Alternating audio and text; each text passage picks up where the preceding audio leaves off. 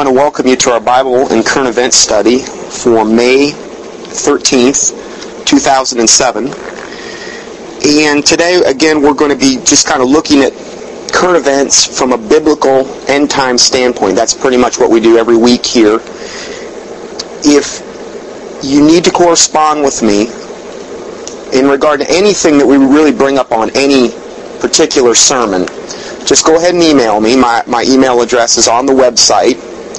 It's also, I'll just give it to you here, drjohnson at the letter I, the letter X.netcom, netcom.com.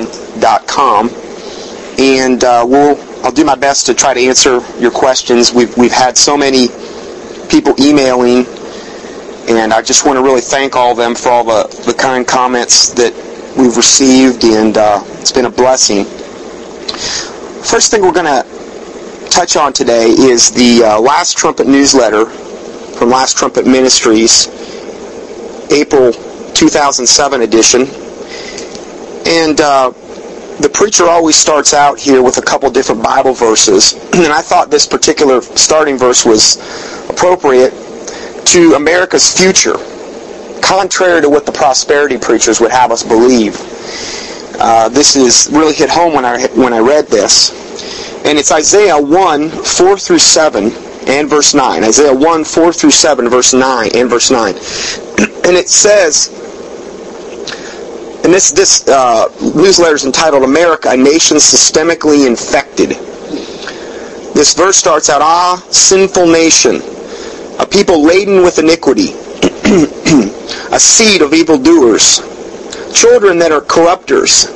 They have forsaken the Lord. They have provoked the Holy One of Israel unto anger." Now, as I'm reading this, I'm not meaning to bring an indictment against every person listening to this audio recording. Don't get me wrong. I'm saying, for the most part, this is what's going on in America. With the apostate churches, with the corrupt, unsaved, secular crowd.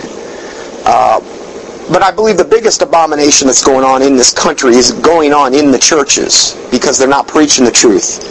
They're preaching half-truths. They're compromising, these types of things. So let me just start over. It says, "Ah, sinful nation, a people laden with iniquity, a seed of evildoers, children that are corrupters. They have forsaken the Lord. They have provoked the Holy One of Israel unto anger. They are gone away backward." This is called backsliding, okay? But these are people that backslide and don't ever return. I mean, it's one thing to backslide and get right with the Lord, but it's another thing to backslide and keep backsliding and keep backsliding. Then it goes on to say, why should ye be stricken anymore? Ye revolt more and more. The whole head is sick, the whole heart faint. And the Bible talks about if the head is sick, the body will be sick. So see, that's why Christ is the head of the church, the true church, okay, the body of Christ. He's the head. And therefore we know, because the head is not sick, because it's Jesus Christ as the head, then the body is not sick, okay? But then when you have false religion or whatever else as the head, then the whole body will be sick and it will be affected. This is why it's so important to be careful who you yoke up with in ministry to, okay? I mean, whether you're going there to sit in their pews, whether you're listening to them on the radio, whether you're watching the televangelists on TV, whether if that's where you're putting your money, all of this will affect you. Guaranteed. If you're just doing one of those that I just mentioned, it still will affect you. Now, it's one thing to not be ignorant of Satan's devices lest he get an advantage of us, okay? 2 Corinthians 2:11. That's one thing, okay, to kind of see what is going on in apostate Christianity, to mark them which cause division and offenses, contrary to the doctrine which ye have learned, and avoid them. For they that are such serve not our Lord Jesus Christ, but their own belly, and by good words and fair speeches deceive the hearts of the simple.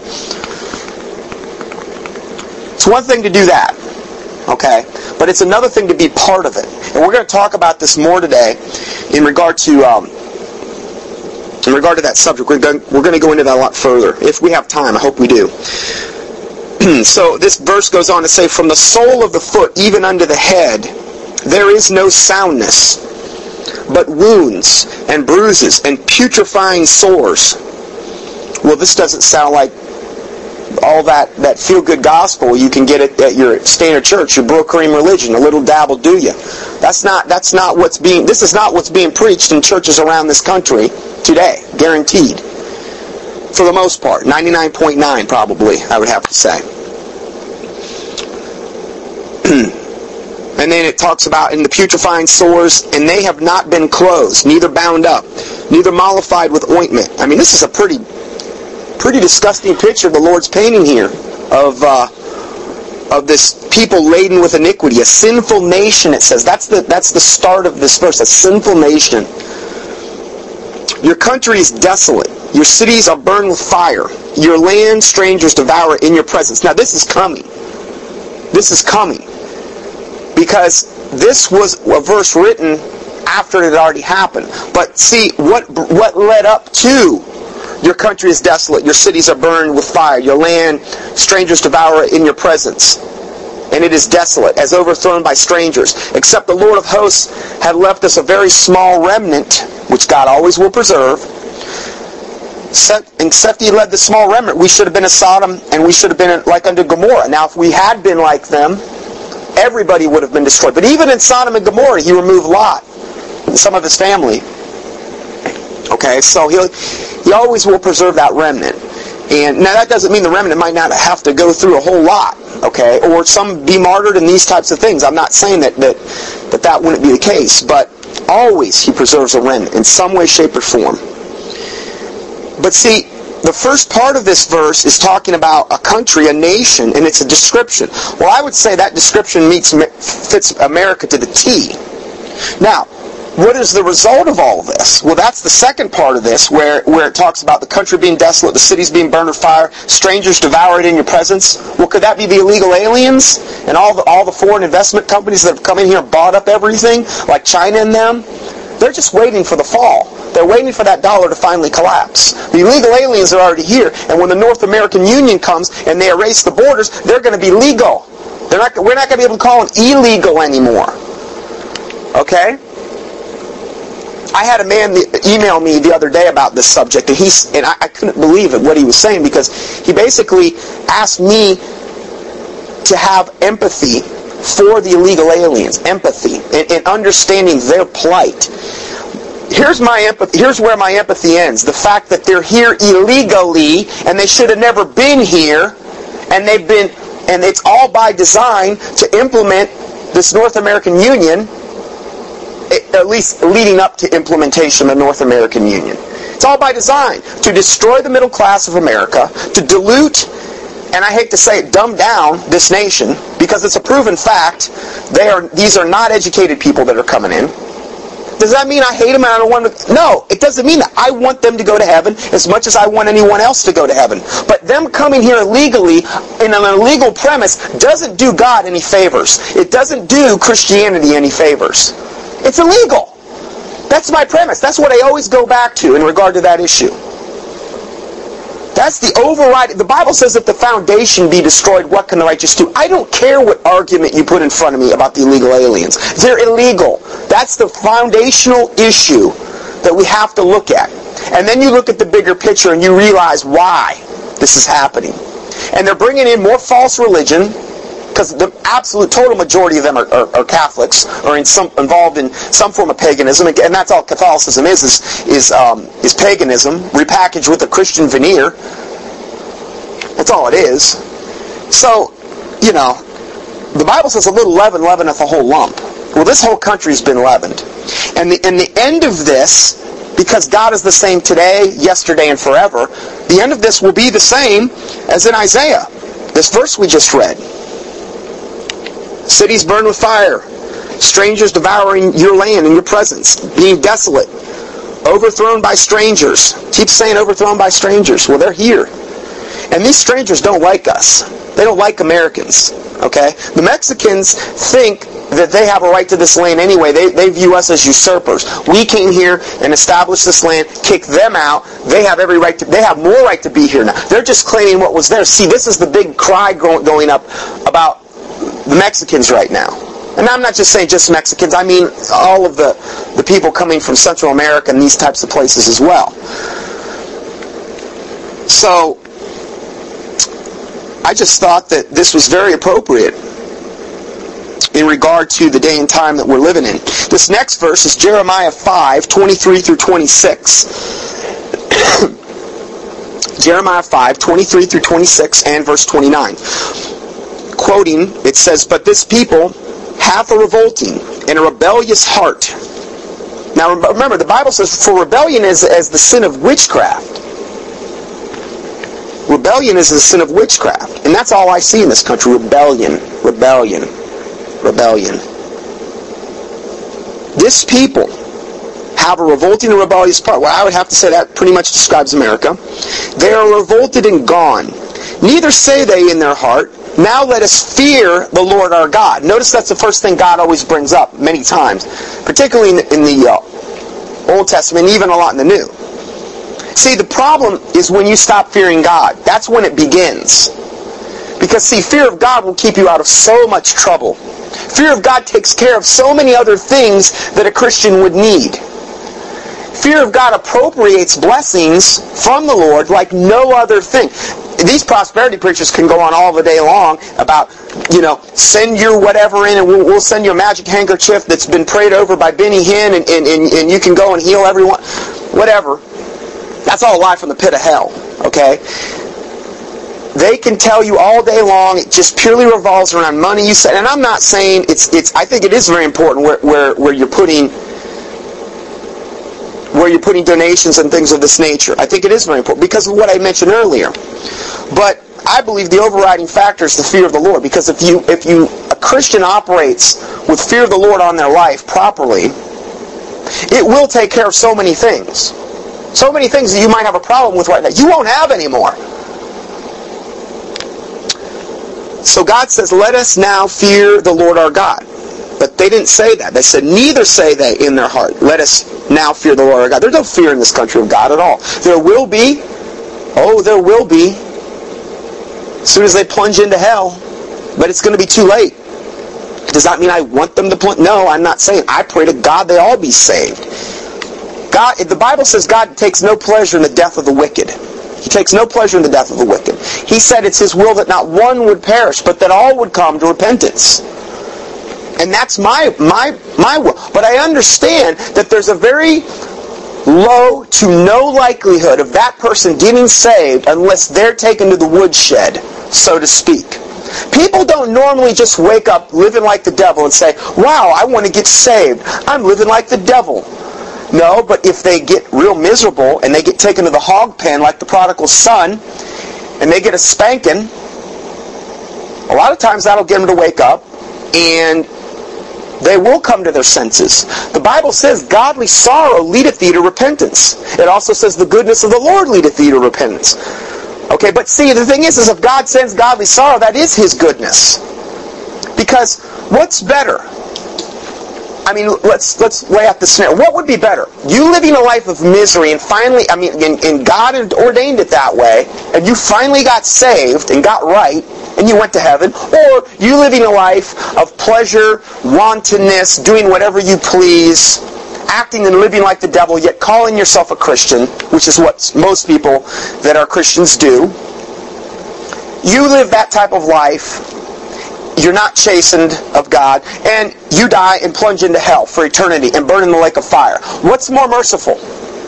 Would it be more merciful to God for God to bring judgment now, in this time, in this short life that's but a vapor? Or would it be better for God to let it go to the end and just let the wicked drop off into hell? That's why I pray for judgment. The Bible says in Hosea 2, He said this to wayward Israel. Hosea 2, it says, "I will give thee the valley of Achor for a door of hope." What happened in the valley of Achor was judgment on a particular family, Achan and his family. Through that judgment, it gave all of Israel door of hope. And great fear fell on Israel when they saw him judge Achan. We don't have that in the church. It's not like when Ananias and Sapphira dropped dead because they lied to the Holy Spirit in Acts. But see, that's the way the church started out. They dropped dead. What happened? It said great fear fell upon those, and many were saved and many were converted. Well, that sounds like a really good thing to me, but it's not preached anymore. Why isn't 1 Corinthians chapter 5 preached in the churches, where it says, turn such an one over to Satan for the destruction of the flesh, that the soul may be saved in the day of the Lord? Why isn't that preached? Never, ever even heard a sermon on that one. But it's in the Bible. It's a biblical mandate. I'm not saying it's like a 10 commandment, but it is a biblical mandate. What was that in reference to? A person that had taken his father's wife, probably his stepmom, as his wife. And it was going on in the church, in the Bible. Read 1 Corinthians chapter 5, please. And it said, why haven't you judged this matter? I have already judged it. Oh, we can't judge. Oh, it says many, many times in the New Testament, he who is spiritual judgeth all things. Jesus Christ said, judge righteous judgment. But see, because this judgment's not going on in the church, and the Bible says judgment must begin at the house of the Lord, because it's not going on, the church is in the shape that it's in, because there's no fear of God, because there's no judgment in the church. And I don't mean hypocritical judgment. I don't mean looking at the speck in your brother's eye when there's a beam in your own, which is what that verse was in reference to. You bring this up to anybody, you start quoting Scripture to people that are pseudo-Christians, immediately they always fall back on, oh, you're judging me, you got no right to judge. Yes, I got every right in the world to judge you. Every right in the world to judge you. He who is spiritual judgeth all things. Now, if I was a hypocrite and I was living like the devil, no, I wouldn't. You're right. 1 Corinthians chapter 5 even says, let me just read that, just the end of it. I don't want to get too far off on a tangent here, but I'm just sick of what I see in pseudo Christianity. These people that call themselves Christians and live like the devil. 1 Corinthians chapter 5, and this is where it talks about. Well, I'll just read this part. It is reported commonly that there is fornication among you, and such fornication as not so much as named among the Gentiles, that one should have his father's wife. Okay, that's the context of this. And you are puffed up, and you have not rather mourned. See, they should have been mourning. No, they were puffed up. They were proud of this. That ye hath done this deed, that he that hath done this deed might be taken away from among you. See, that you need to get rid of that person. If they will not repent, they need to be cast out of the church. How much is that happening in today's ever? Oh no, that might affect the offering. Oh, it might affect my reputation. How can I keep up with the Pastor Joneses? You know? That might make me unpopular. Who knows, I might even get sued for a hate crime. Whatever. Verse 3, for verily, as absent in the body, but present in the spirit, have judged already, as though I were present, concerning him that hath done this deed. Now this is Paul talking. In the name of the Lord Jesus Christ, when ye are gathered together in my spirit, with the power of the Lord Jesus Christ, this sounds pretty serious to me, to deliver such an one unto Satan, for the destruction of the flesh, that the spirit may be saved in the day of the Lord Jesus Christ. Well, that doesn't sound real nice. Why? That's the most merciful thing they could possibly do. And aren't we supposed to be merciful? When you pray for judgment to come upon a wicked person in this life, that they would get saved, because that's the only way they're going to have a chance of getting saved. They're not going to get saved. They just keep living more and more like the devil. Guaranteed. But see, this isn't preached in the churches at all, that I know of.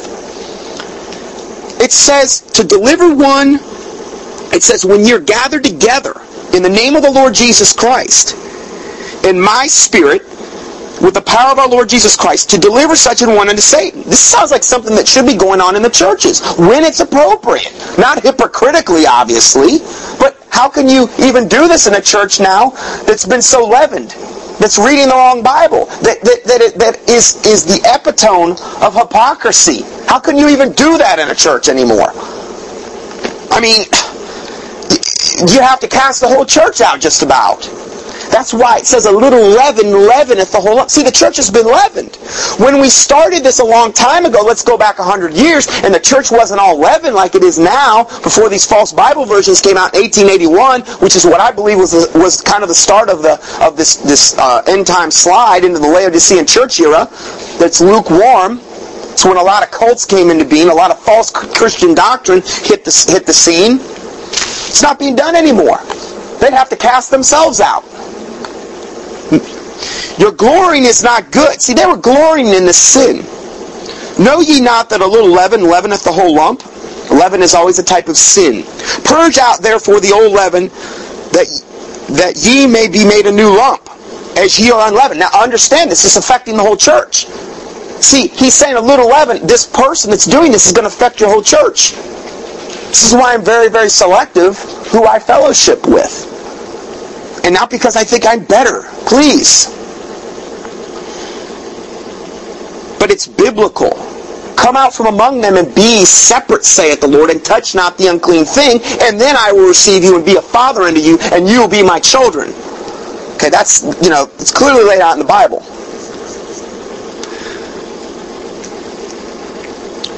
So if we go a little bit further, and then this also gets into judging those in the church. Okay? Now, Paul said, Alexander the coppersmith did me much evil. The Lord reward him according to his works. That sounds like judging to me. I already said the verse, mark them which cause division and offenses contrary to the doctrine which ye have learned, and avoid them, for they that are such serve not our Lord Jesus Christ, but their own belly, and by good words and fair speeches deceive the hearts of the simple. Romans 16, verse 17 and 18 is what I just quoted. Well, that sounds like judging. Paul also said, Demas and Hymenaeus have forsaken me for this present world. Well, that sounds like judging. Yeah, it does. The Bible also says that the Cretans are always liars, slow bellies. Rebuke them sharply that they may be found sound in the faith. Well, he was judging a race there. Judging. He who is spiritual judgeth all things. Judge righteous judgment. Where do we get this? There's one verse, the one parable is where we get it from. Judge not, lest ye be judged. If you have a beam in your own eye and there's a speck in your brother, and that's when you don't judge, because you have no right.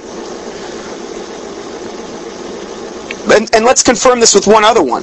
Verse 9, I wrote unto you in an epistle not to company with fornicators, yet not altogether with fornicators of this world, or with covetous, or extortioners, or idolaters, for then you must needs go out of the world. See, you can't live your life and not deal with unsaved people. You can't. It's impossible. Now, you don't want to get, yoked up, but you would have to go out of the world to not deal, and if you were out of the world, what mechanism would the Lord use to bring them to salvation, or have them to have that opportunity? Okay, so it wants to we're reasoning together here. Verse 11, but now I have written unto you not to keep company if any man that is called a brother, that's the context, any man that is called a brother, like this person that had just done this, be a fornicator, covetous, or an idolater, or a railer, or a drunkard, or an extortioner, with such an one know not to eat. How often is this getting done in the churches? No, we'll let anything go. Well, the head's sick. Pastors are guilty of this. The associate pastors, most of them, they're guilty of all this. They're compromisers. They're hirelings. They have no true love for the flock. They're in it for the money, whether they want to admit it or not. Most of them. I'm not saying all. I'm saying most. Verse 12. For what have I to do to judge them that also that are without? Do not ye judge them that are within? Yes, we do. See, that's why it said it that way. We are supposed to judge those things going on within the church or the circle of Christians that we are around. We're supposed to, in any kind of church setting. Why? Because if that person brings in all kind of gross sin, it will affect whatever you're doing. Whether it's a Bible study, whether it's in a church, whether it's a home church, it doesn't matter. It will affect that in a very negative way. That's what this whole chapter was about. That's why we judge them that are within. This is what we should be doing. But, oh no, judge not lest ye be judged. That way I can live like the devil, and you can't judge me. You can't judge me because I can do whatever I want. Judge not lest ye be judged. Oh, isn't that convenient? Do we sin that grace may abound? The Bible says, God forbid. Then verse 13, but them that are without, God judgeth. In other words, those people that are unsaved, those are the ones God judges. Okay? Therefore put away from among yourselves that wicked person. How could you not put away that wicked person unless you had judged the matter to do it? Oh, that's really judging, turning someone over to Satan for the destruction of the flesh. Hey, I don't exactly know what happens on a spiritual realm. I mean, I think I got a pretty good idea. But what's the motivation? Is it because you want revenge? No. If that's your motivation, then you need to get right with God. Because if your motivation is, I'm going to turn him over to Satan so we can get revenge. No. God's not going to honor any of that. You do it for the sake of adhering to a biblical mandate and doing it because the Word of God says to do it. Hopefully that person would get saved, and another byproduct would be great fear would fall upon those that would see this judgment if he doesn't, and many might get saved. Sounds like a good deal to me. That's why I pray Psalm 64 all the time. Psalm 64. Because that is the exact motivation of Psalm 64. And it's not because you just want God to take away all your enemies so you'll live a life of ease and everything will be great. It's not like that. Okay? See, the thing is the Bible says, all the ways of a man are clean in his own eyes, but the Lord weigheth the spirits. So see, God knows why you're praying something. If you're praying an imprecatory prayer because you want revenge, the Bible says, if I regard iniquity in my heart, the Lord will not hear me. Psalm 66, verse 18. Well, how is he going to hear you if you're praying for the wrong reason? Or if you're praying to consume it upon your own lust? These types of things. So anyway, I really got off on a tangent there, and I apologize, but I just felt as though I needed to say that. Because I'm so sick of what's going on in the churches. And what comes off as the veneer of Christianity.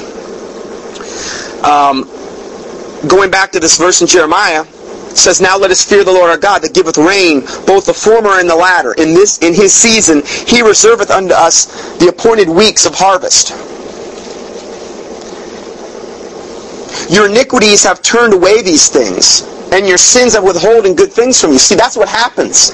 Right there. There's the confirmation. See, iniquities turn away these things, and your sins have withholden good things from you. Well, then how do you explain how the prosperity preachers get rich? Because the Bible clearly says that even though there's wicked, and it even talks, in fact, I've quoted the verse before, these people prosper. These people can prosper in their wickedness. And the Bible is very, very, very clear on that. Here it is. Jeremiah 5, 26 to 31. Actually, I think that's the same one we're reading. They just left part of that out. I'm going to read you just the missing parts there. 28. And this is Jeremiah 5, 26 through 31. If you read that whole thing, it says, among my people are found wicked men, they lay in wait as they set as snares. Among my people, it says. Man, I've got this at a really small font. And then it says, he that said, oh, no, I'm okay. Thank you. They lay in wait, they set as snares, they set a trap, they catch men. This is what these prosperity preachers do. They catch men. As a cage is full of birds, so are their houses full of deceit. Therefore they are become great and waxen rich. It says that. Even though they've done this through deceit, they've become great and waxen rich. They're waxen fat, yea, shine. Oh, you just look at Benny Hinn. He shines up there with his. He looks like some kind of warped priest or something anymore with that getup he wears and all those insignias he's got all over him. All he needs now is a cape and a top hat and a cane. You know? What's next? A scepter and an orb and a throne? You know, come on, round it out, Benny. Come on. I mean, people worship this man, and he's a devil from the pit of hell. That's what's operating through him. The Bible says, by their fruits you shall know them. Have any question on that, just please email me, and I'll load your boat with Benny Hinn documentation. Not my opinion, but documentation. Or really on any of the prosperity preachers. They're waxen fat, yea, they shine, yea, they overpass the deeds of the wicked. They judge not the cause of the fatherless. They don't judge the cause of the fatherless. The Bible says true religion is this, that you would visit the widows in their affliction and the orphans and these types of things. You would take care of them. That says true religion. But see, they judge not the cause of the fatherless. Yet they prosper. the right of the needy do they not judge? Shall I not visit for these things, saith the Lord? Shall not my soul be avenged on such a nation as this? A wonderful and horrible thing is committed in the land. The prophets prophesy falsely, and the priests bear rule by their means. See, it's by man's means. The prophets, just go to the Pentecostal church. You want to hear some false prophecies? Go into a Pentecostal church. Well, I'm a prophet. Or these guys walk around and say, well, I'm an apostle. Oh, really? So you're going around drinking poison and not dying? You're laying hands on the sick and healing them every single time? It's not like 50% of the time, it's 100% because that's what the apostles did. You're taking up serpents and not getting bitten? Oh, isn't that amazing? Because, let's face it. That was the commission, and those were the people listening to that commission. Now, I'm not saying we're not supposed to go into all the earth and preach the gospel. Okay, I'm not saying that's not the case. But hey, if you're gonna go by that verse, you need to go by the whole verse, not just part of it. But it says, yet they prosper, the right of the needy do they not judge? Shall I not visit for these things, saith the Lord? Shall not my soul be avenged on such a nation as this? A wonderful and horrible thing is committed in the land. The prophets prophesy falsely, and the priests bear rule by their means, and my people love to have it so. They love it. And what will ye do in the end thereof? See, if you wait on this, there's not going to be any trouble. You don't just get saved when you want to get saved. You get saved as the Holy Spirit woos you. Only the Holy Spirit can leadeth one to salvation. If the Holy Spirit's not there, and you're trying to you won't get saved. There's been many a deathbed confession, especially in the old times before they had all the drugs to drug people up, where pastor was trying to lead somebody to the Lord on their deathbed, and they're like, it was almost like, I want to get saved, but I can't do it. There's something, because see, the Holy Spirit wasn't part of it anymore. They've been given over. They had their chance.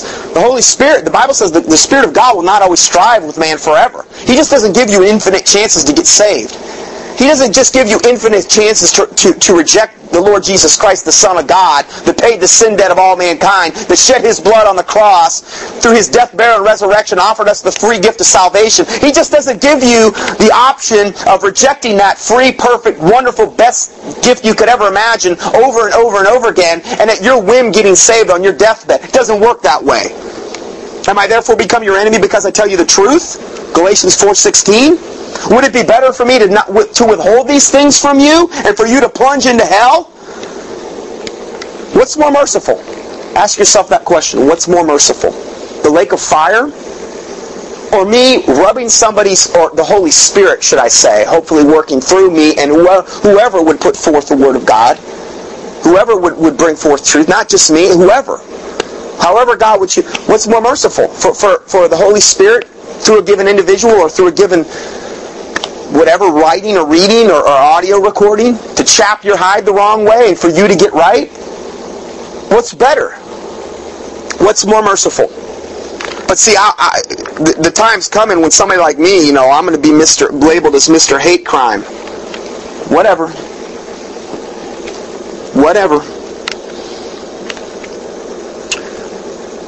Going on with this last trumpet, the scriptures above, particularly the first portion, reveal Almighty God's description of a people He had chosen and what had become of them. He describes it as a sick nation with no soundness in it. The whole head is sick. The entire body is covered with untreated putrefying sores and bruises. Yet in all of its pain, it still rejects the only one who can help it. I hadn't thought about that. It's a good point.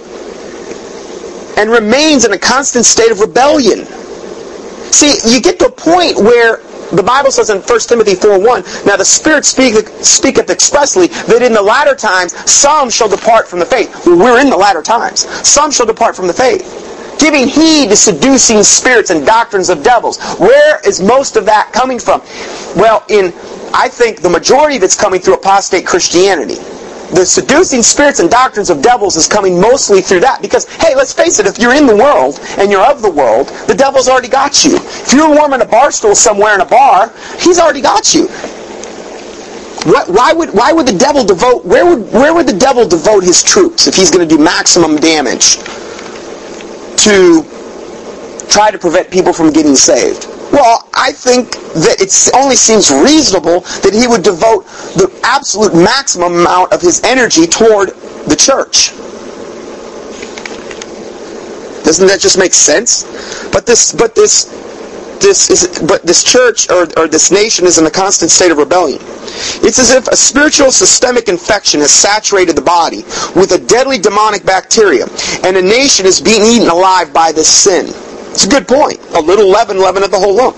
Any nation thus infected is facing certain death. That's another good point. It's just a matter of time before the death comes. Can any thinking person doubt that this is the very condition of our erstwhile great nation at this present time? Well, you'd have to be out of your mind not to. Well, I believe all the stuff they tell me on the news. NBC and CBS, they're my gods. Hey, if you're there and that's your mindset, I don't really think there's a whole lot I can do. I pray to God He'd show you the truth. But most people, that's where they're at. Most people, this is just conspiracy theory stuff. Well, there's conspiracies all throughout the Bible. God believes in conspiracies. Do you think the devil's a conspiratist? Do you think the devil tries to go around in darkness and plan these things? And then when it gets so bad, and when he gets such amount of momentum, then they really start coming to the surface. That's what we're seeing here. It's just a conspiracy that's been fulfilled. That's all we're dealing with here in this country.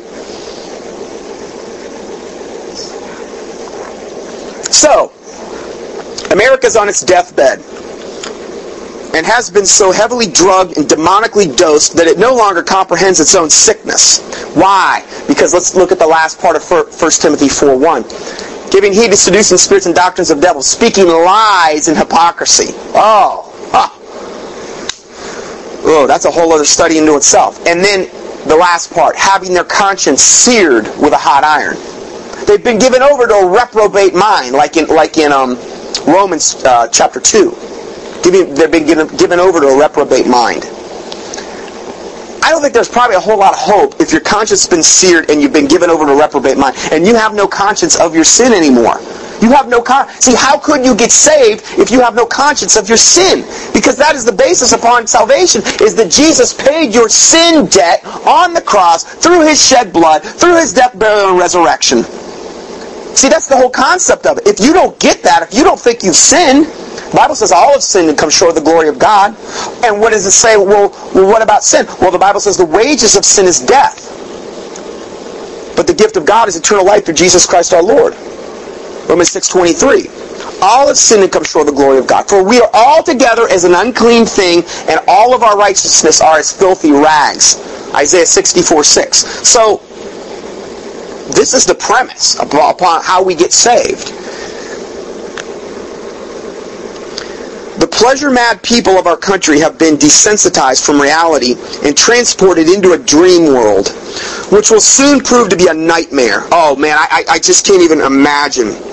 This country, as spoiled as we are, and as decadent and as nasty as things are now, when the slats get kicked out from under this country, I can't even imagine. You're going to see the true colors of people at that point. You think you're seeing the true colors now? You wait. I don't even want to be here. I mean, I would love to be out of this place, quite frankly, because I know what's coming. The Bible says the prudent man foreseeth the evil and hideth himself. But Jesus also said, he that seeks to save his life shall lose it, and he that seeks to lose his life for my sake shall find it unto life eternal. So you have to have a balance between those two verses. Okay? You don't want to run from America in abject fear because you're afraid of this, or you're afraid of what man might do, because the Bible says the fear of man bringeth a snare. But if Jesus Christ were to open a door for you to get out of here, and that was His will, and I believe that is going to be His will for a certain amount, like it was for Lot, but there's probably going to be people that might not be. So, hey, everybody's different. I don't know what God's going to do in your given life. It's not cookie cutter, like a lot of preachers would have things go. In the body of Christ, they expect everybody to be doing the same things over and over and over. Well, it's not. It's the body of Christ. Everybody has a different function.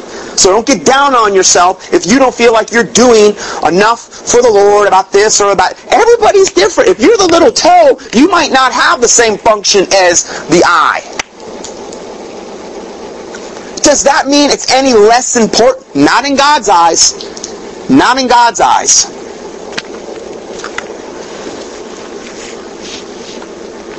So, people have become so out of touch with reality that they have lost all reference points to morality, decency, character, and truth. Even wealth and debt concepts have become ambiguous as paychecks are directly deposited by a computer, and the computer pays the bills on an auto-pay system. Many people rarely see money anymore. That is a strange time of fantasy, phantoms, and shadows that we saw coming for some time and is now upon us. Hey, it's okay. Okay, so now we're going to talk about, this is another part, fast forward a couple pages. This is called the dosing of America. There is a conspiratorial force at work in high places whose objective is to reduce the population to manage a people to produce a new world order. Is the United States a dosed and drugged up nation with ever-increasing health problems?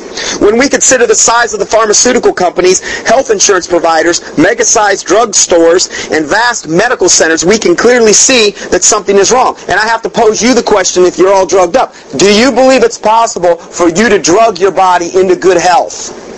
Do you believe when you get a headache, it's because you have a Tylenol deficiency in your bloodstream?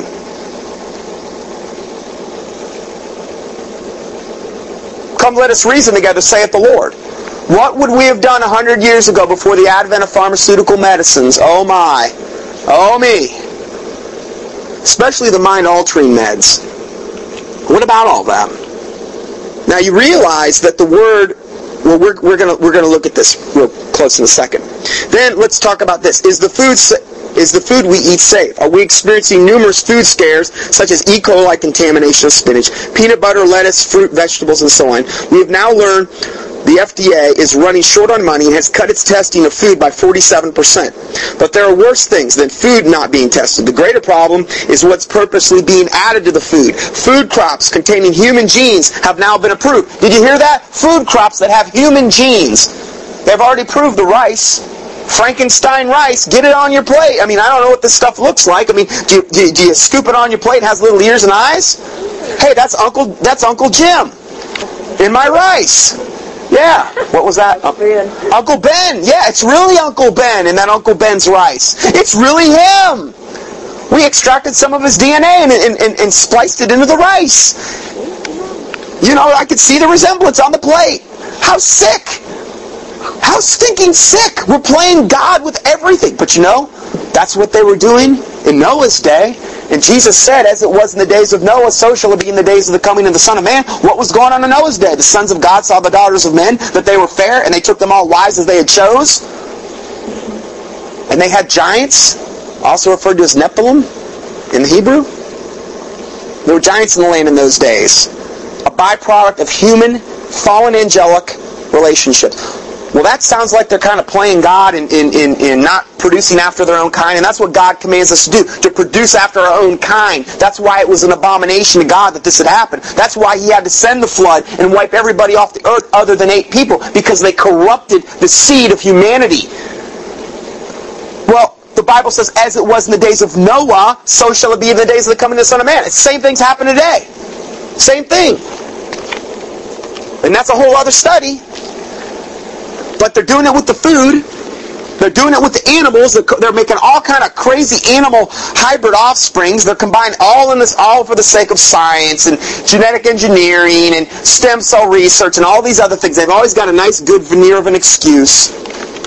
All of this is being done today, and yet it's not being preached in the pulpits hardly at all. None of it. Because it'd be like being in a mafia almost and trying to expose the mafia from within. You can't do that. You got to get out of it before you can expose it. So, but there are worse things than food being tested. The greater problem is what they're adding to the food. Food crops containing human genes have now been approved. Laboratories have now produced rice with human proteins identical to those found in human saliva and in breast milk. Ventura Bioscience of California has been given preliminary approval to grow 3,000 acres of this crop in Kansas. This is the human rice hybrid They're going to grow 3,000 acres of it in Kansas, and guess what? As soon as they start laying those seeds down, they just kind of waft off into the other farms and into their fields, starts contaminating their crops. It's what happens with genetically modified stuff. It contaminates everything. It's one of the main reasons the honeybees are dying like crazy right now. Because they're trying to cross-pollinate genetically modified crops, and the honeybees are like, what is this? This frankenfood. And they're dying, the poor little things. And that has a lot to do with our food supply. And you know what? I believe it's all by design. Because they're going to take away the oil, they're going to take away the food, they're going to devalue the money, they're going to dilute our population, they're going to erase our borders. It's going to make it real easy for them to justify imposing martial law and all the other horrific stuff that's coming. You better take your stand now. You don't want to wait till the last minute. Because if you wait till the last minute, you'll cave. You'll cave. You're not going to bow up and be Mr. Big and Bad the last minute. Choose this day whom ye will serve. As for me and my house, we will serve the Lord, as Joshua said. You better do it today, not tomorrow. Don't put it off. It'd be like putting salvation off. Not a wise move. I'm not saying you shouldn't pray about things and things of this nature, but things that are obvious. Come on. Another grave problem is the common use of the drug ingredient phenylpropanolamine, or PPA. This PPA additive is widely used in appetite suppressants, cold medicines, allergy medicines, and sinus formulas. PPA causes bleeding of the brain and induces stroke. Some companies have voluntarily recalled their products, but many have not. Read the ingredients and avoid PPA. Now, literally, there's right now about 100,000 chemicals that have been introduced into our environment, food, water, these types of things. The vast majority of them are cancer-causing. This is according to the Environmental Protection Agency. They're trying to kill us so many different ways it's not even funny. Now, this is one of the main plans of the New World Order, is to radically reduce world population. Radically. Under the guise of global warming, under the guise of all the other things that they're going to do. They have got to reduce population because the devil seeks to kill, destroy. That's what he wants to do. So it's no wonder that he would want to kill off as much humanity as he could. We're made in God's image. He wants to eradicate as many of us as we can. And considering the vast majority of those people, unfortunately, are going to hell, it's all the better for him. These are like sacrifices to Satan. Okay? Oh boy, that's not preached in the churches. Most of the churches are just part of the problem. That is the problem. They're not getting what needs to be gotten out there. Going on with this article, it says witches' potions are nothing new. But in our day, they're not just made in little cottages in the woods by an ugly hag with a wart on the end of her nose. Now the witches' potions are made by our largest drug companies. In fact, some medicines commonly used were invented by witches and have cast a spell over them. Oh, me! Now that's not... Oh, now you're really getting crazy. What's that? What a witch is? Oh, the man that wrote this was a former witch, warlock, whatever you want to call it. He came out of high-level occult. Okay, he's a born-again pastor Christian now. David Meyer. Pastor David Meyer. Or Mayer. So I would say he's uniquely qualified to render this. And this isn't the first time I've heard this. You know, this has been well documented. Here let it be noted that there are currently 13 different sleep aids, such as Ambien, Rosarim, Lunesta, and have induced people to do things while sleeping that they have no memory of when they awaken. See, that's what these mind-altering drugs do. They get you in a different state of consciousness. Now, understand, people that are involved in high-level occult use drugs and use alcohol and these types of things mightily because what they're trying to do is get themselves into an altered state of consciousness because their inhibitions are lowered and the demons that come in and possess them can come in a lot easier. That's why they do these things. These activities that happen with some of these sleeping aids include driving cars, eating, and sexual activity. We must remember that in the Bible, the Greek word translates as sorcerers. as in Revelation 21:8, pharmakias. Okay? So sorcery is the word for pharmakias in the Bible. It's what it translates to. And it means the one who makes potions for occult purposes. That's what the word means.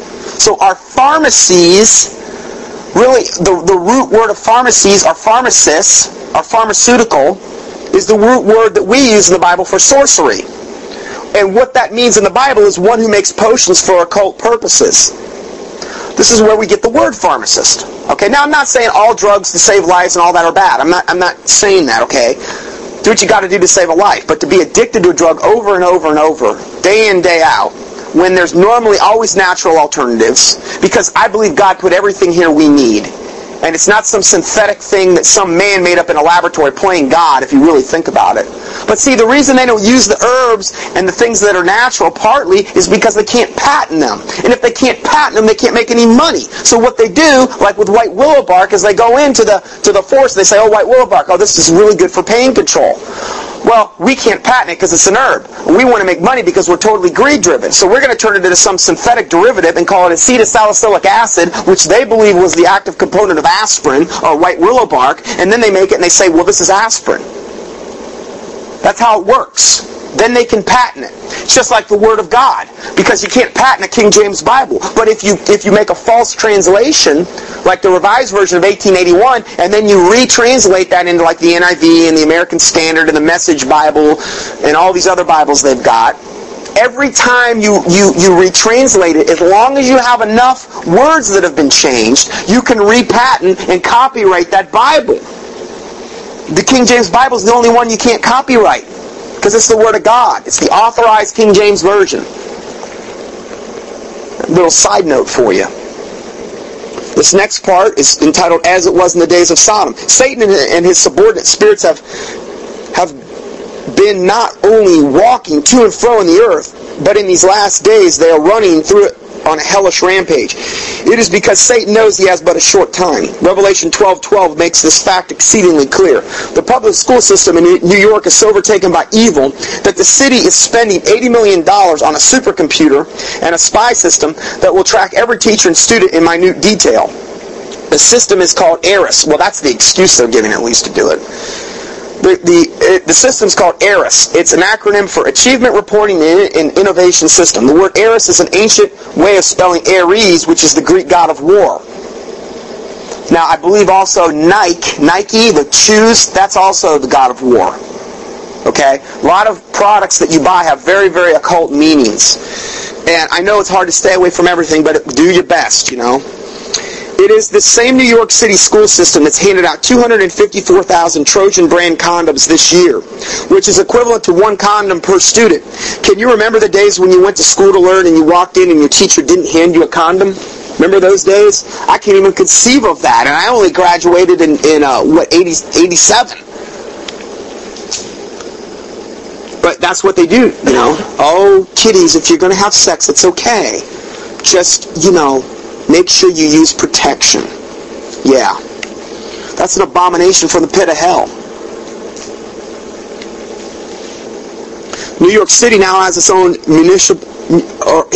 official municipal condom, labeled as such. These are free and available in clothing stores, coffee shops, and numerous public places.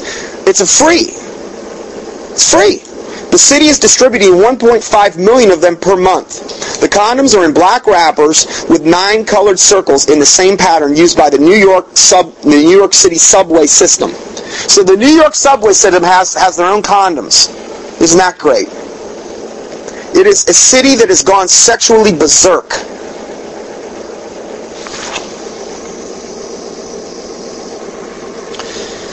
How evil has this nation and world become? In the Raymond Park Middle School in Warren Township, Indiana, 2 6th graders, age 11, completed the act of sexual intercourse in the classroom with the teacher present. This is on the news. With the teacher present. The school kept the incident under wraps since November 2006. It's happening all the time now. In Canada, the age of consent for vaginal sex is 14. Does that mean with an adult? That's what I'm assuming.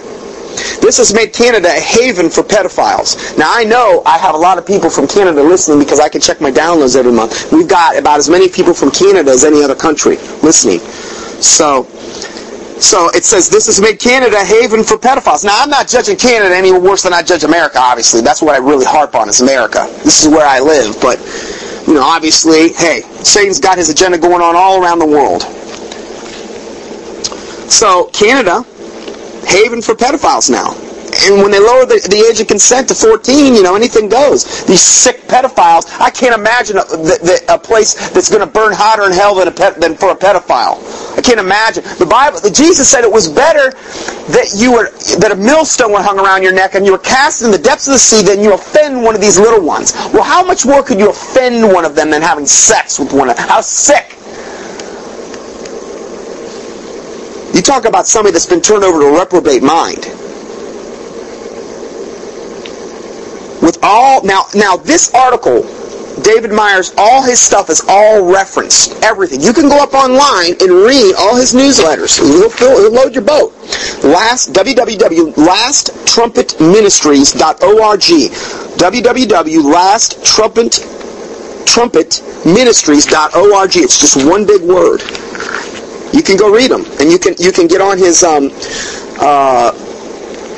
list if you want to, and it's $20 or $30 a year, and he'll send you these emails by mail if you want them that way. So anyway, I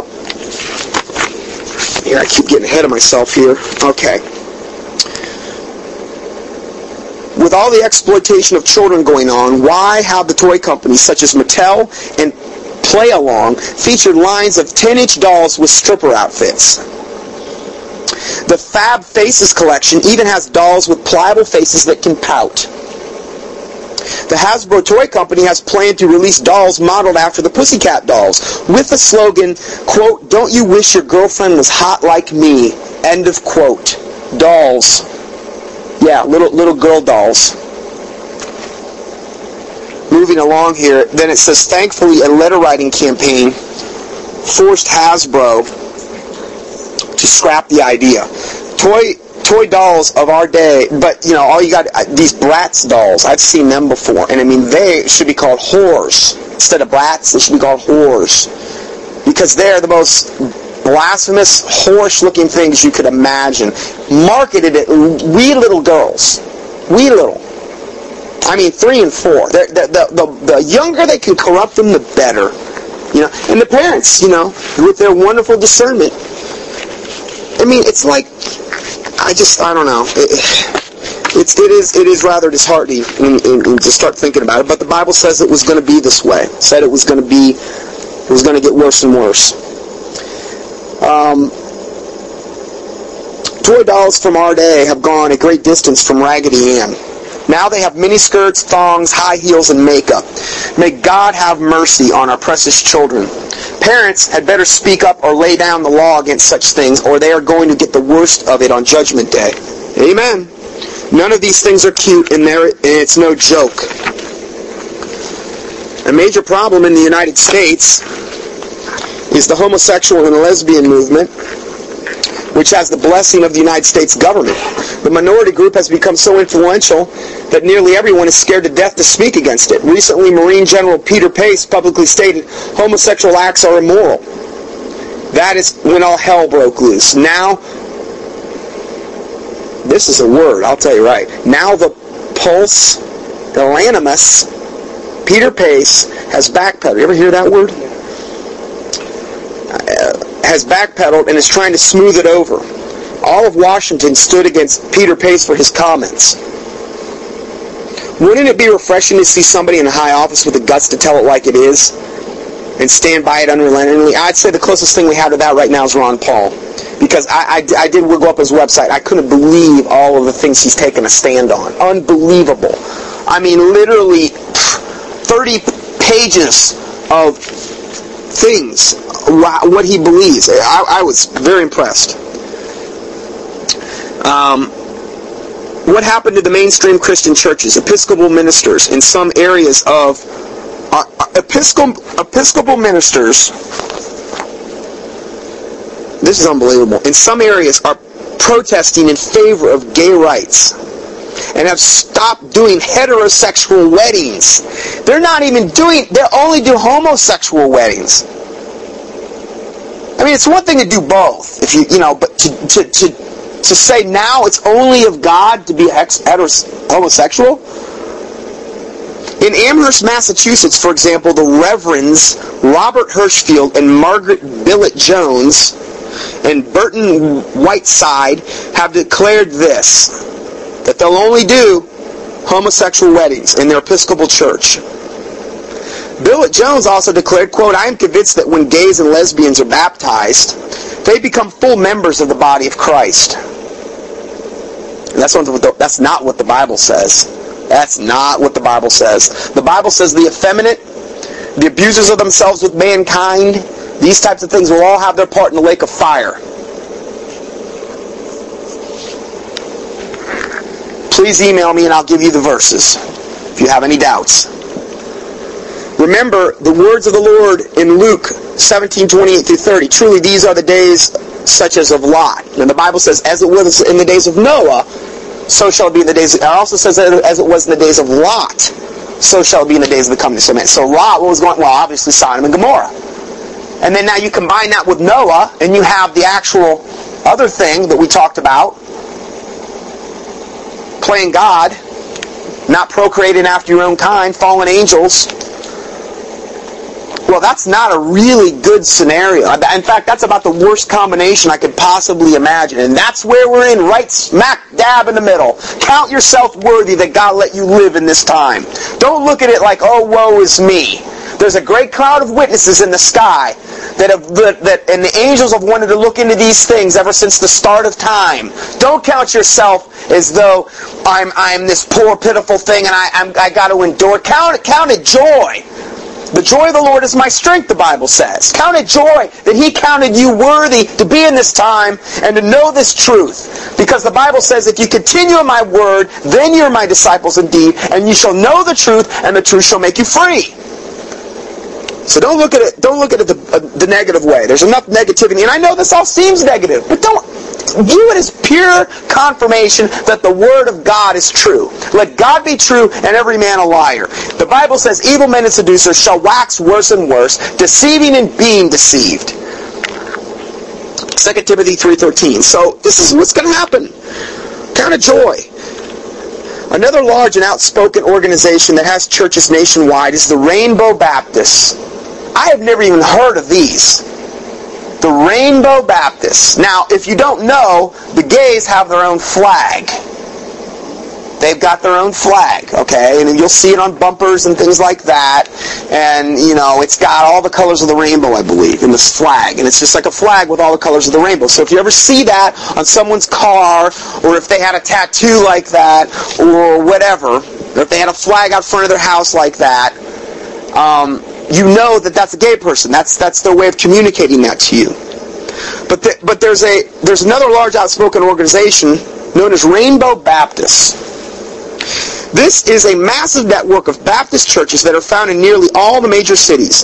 On their website, they begin their statement of faith as follows. Quote, Rainbow Baptist is a website providing support, information, and advocacy for gay, lesbian, bisexual, transgender, oh, isn't that special, and queers identified as Baptists, their family, and their friends.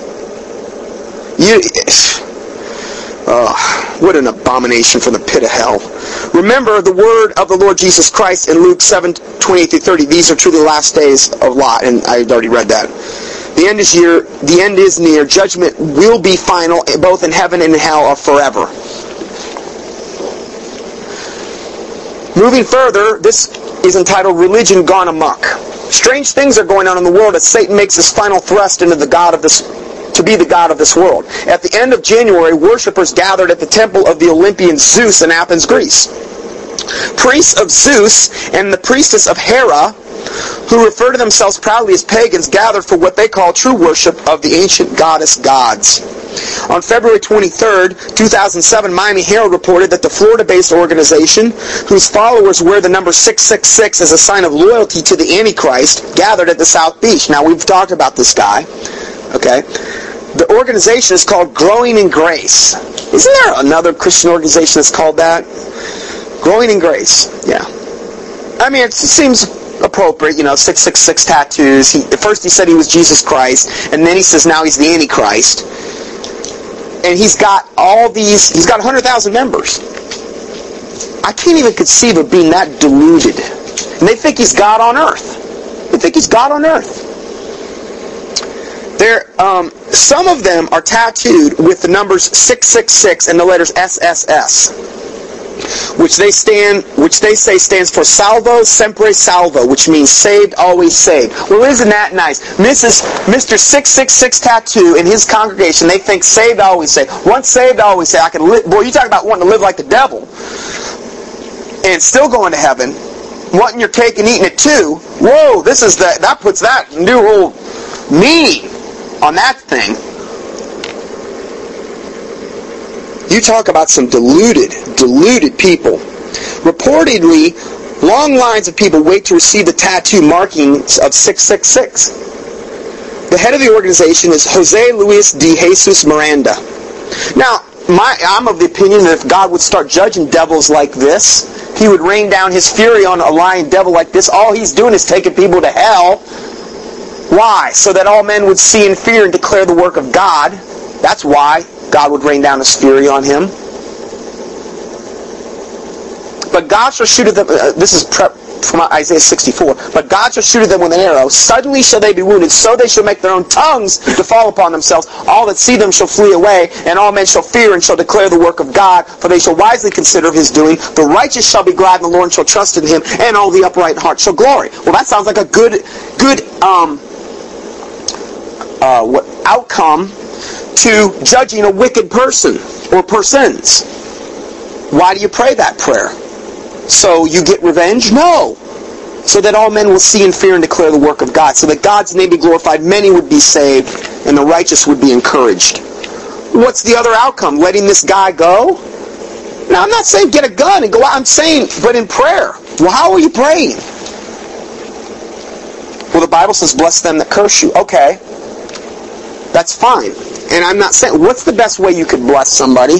What's the best blessing you could ever pray for someone? That they get saved. If God would judge the wicked, and I don't mean judge them to the point of killing all of them, I mean judging them in this lifetime so that they might repent and get saved. And maybe help others get saved. That's how most people get saved. Well, wouldn't that be a positive outcome? I think it would be. What's more merciful? The Bible clearly tells us in Revelation 13 about the number of 666. Another organization has risen up and been giving prime nationwide coverage on the program Nightline. This group is using the internet and calling upon people everywhere to blaspheme the Holy Ghost. They even provide people everywhere in the words to do it.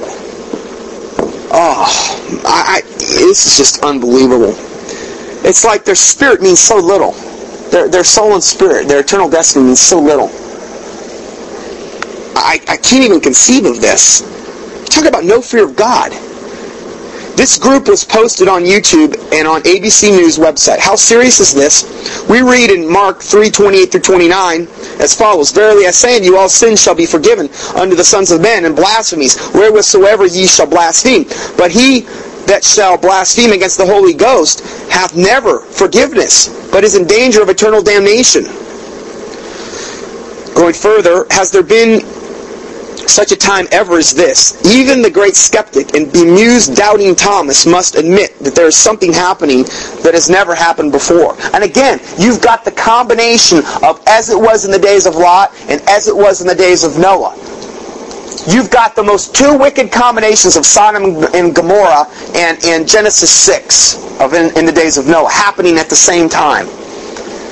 It's a prescription for absolute spiritual disaster. Does that mean God's not on the throne? No, He's on the throne. Does that mean God's not permitting it to happen? Well, the Bible said that He would send strong delusion in 2 Thessalonians chapter 2, that they would believe a lie. All those that love not the truth, be careful what truth you love. If the truth you think is truth and you love is leading you to the pit of hell, you better get a different set of truth. Because it's not truth, it's a lie. Very important what truth you embrace. Other recent headlines are indicative of the last days that include rabbis aim to renew animal sacrifices. Another story from the London Daily Telegraph tells of the Roman Catholic Cardinal Murphy O'Connor authorizing the gay mass for homosexuals and lesbians. We have also heard of a so-called archaeological uncovering of what is supposed to be a marked box containing of the Lord Jesus Christ. And that was the lost tomb of Jesus. Other archaeologists have stated that there is not one chance in a million that this find is authentic, but it did receive primetime coverage to feed the ignorant with more ignorance. It's a pretty good way of putting it. And I've done 2 teachings on this that you can go up on the lost tomb of Jesus. Now, one of the greatest outrages of all the new version of the Bibles claiming that the Lord Jesus Christ was not born of a virgin, but of a gorilla. I'm not making this up. I'm not making this up. I would imagine this would try to play in the Darwin thing. Now, I know the Jews said that one of the reasons they had to the Nazis, the Aryans, Hitler, one of the reasons they had to eradicate the Jews was because the shape of their head and that race of the Jews they believe was the most closest to the apes. In other words, in the scheme of evolution, they were the least evolved, so they had to be eliminated so we could have the true white Aryan Brotherhood Nordic race come to the fore. Okay? That's the only reason I can see. Now, the exact words of this Bible, this new Bible, was he was born in a manger a long time ago, not to a virgin, but to a gorilla. End of quote. I mean, it's part of you wants to laugh and part of you wants to just scream, The so-called Bible is entitled The Lost Spiritual World, a postmodern edition of the Bible. That's the exact title of this thing. I mean, the Lord Jesus Christ, I would just pray He'd rain down His fury in these lying tongues that would go forth and blaspheme Him.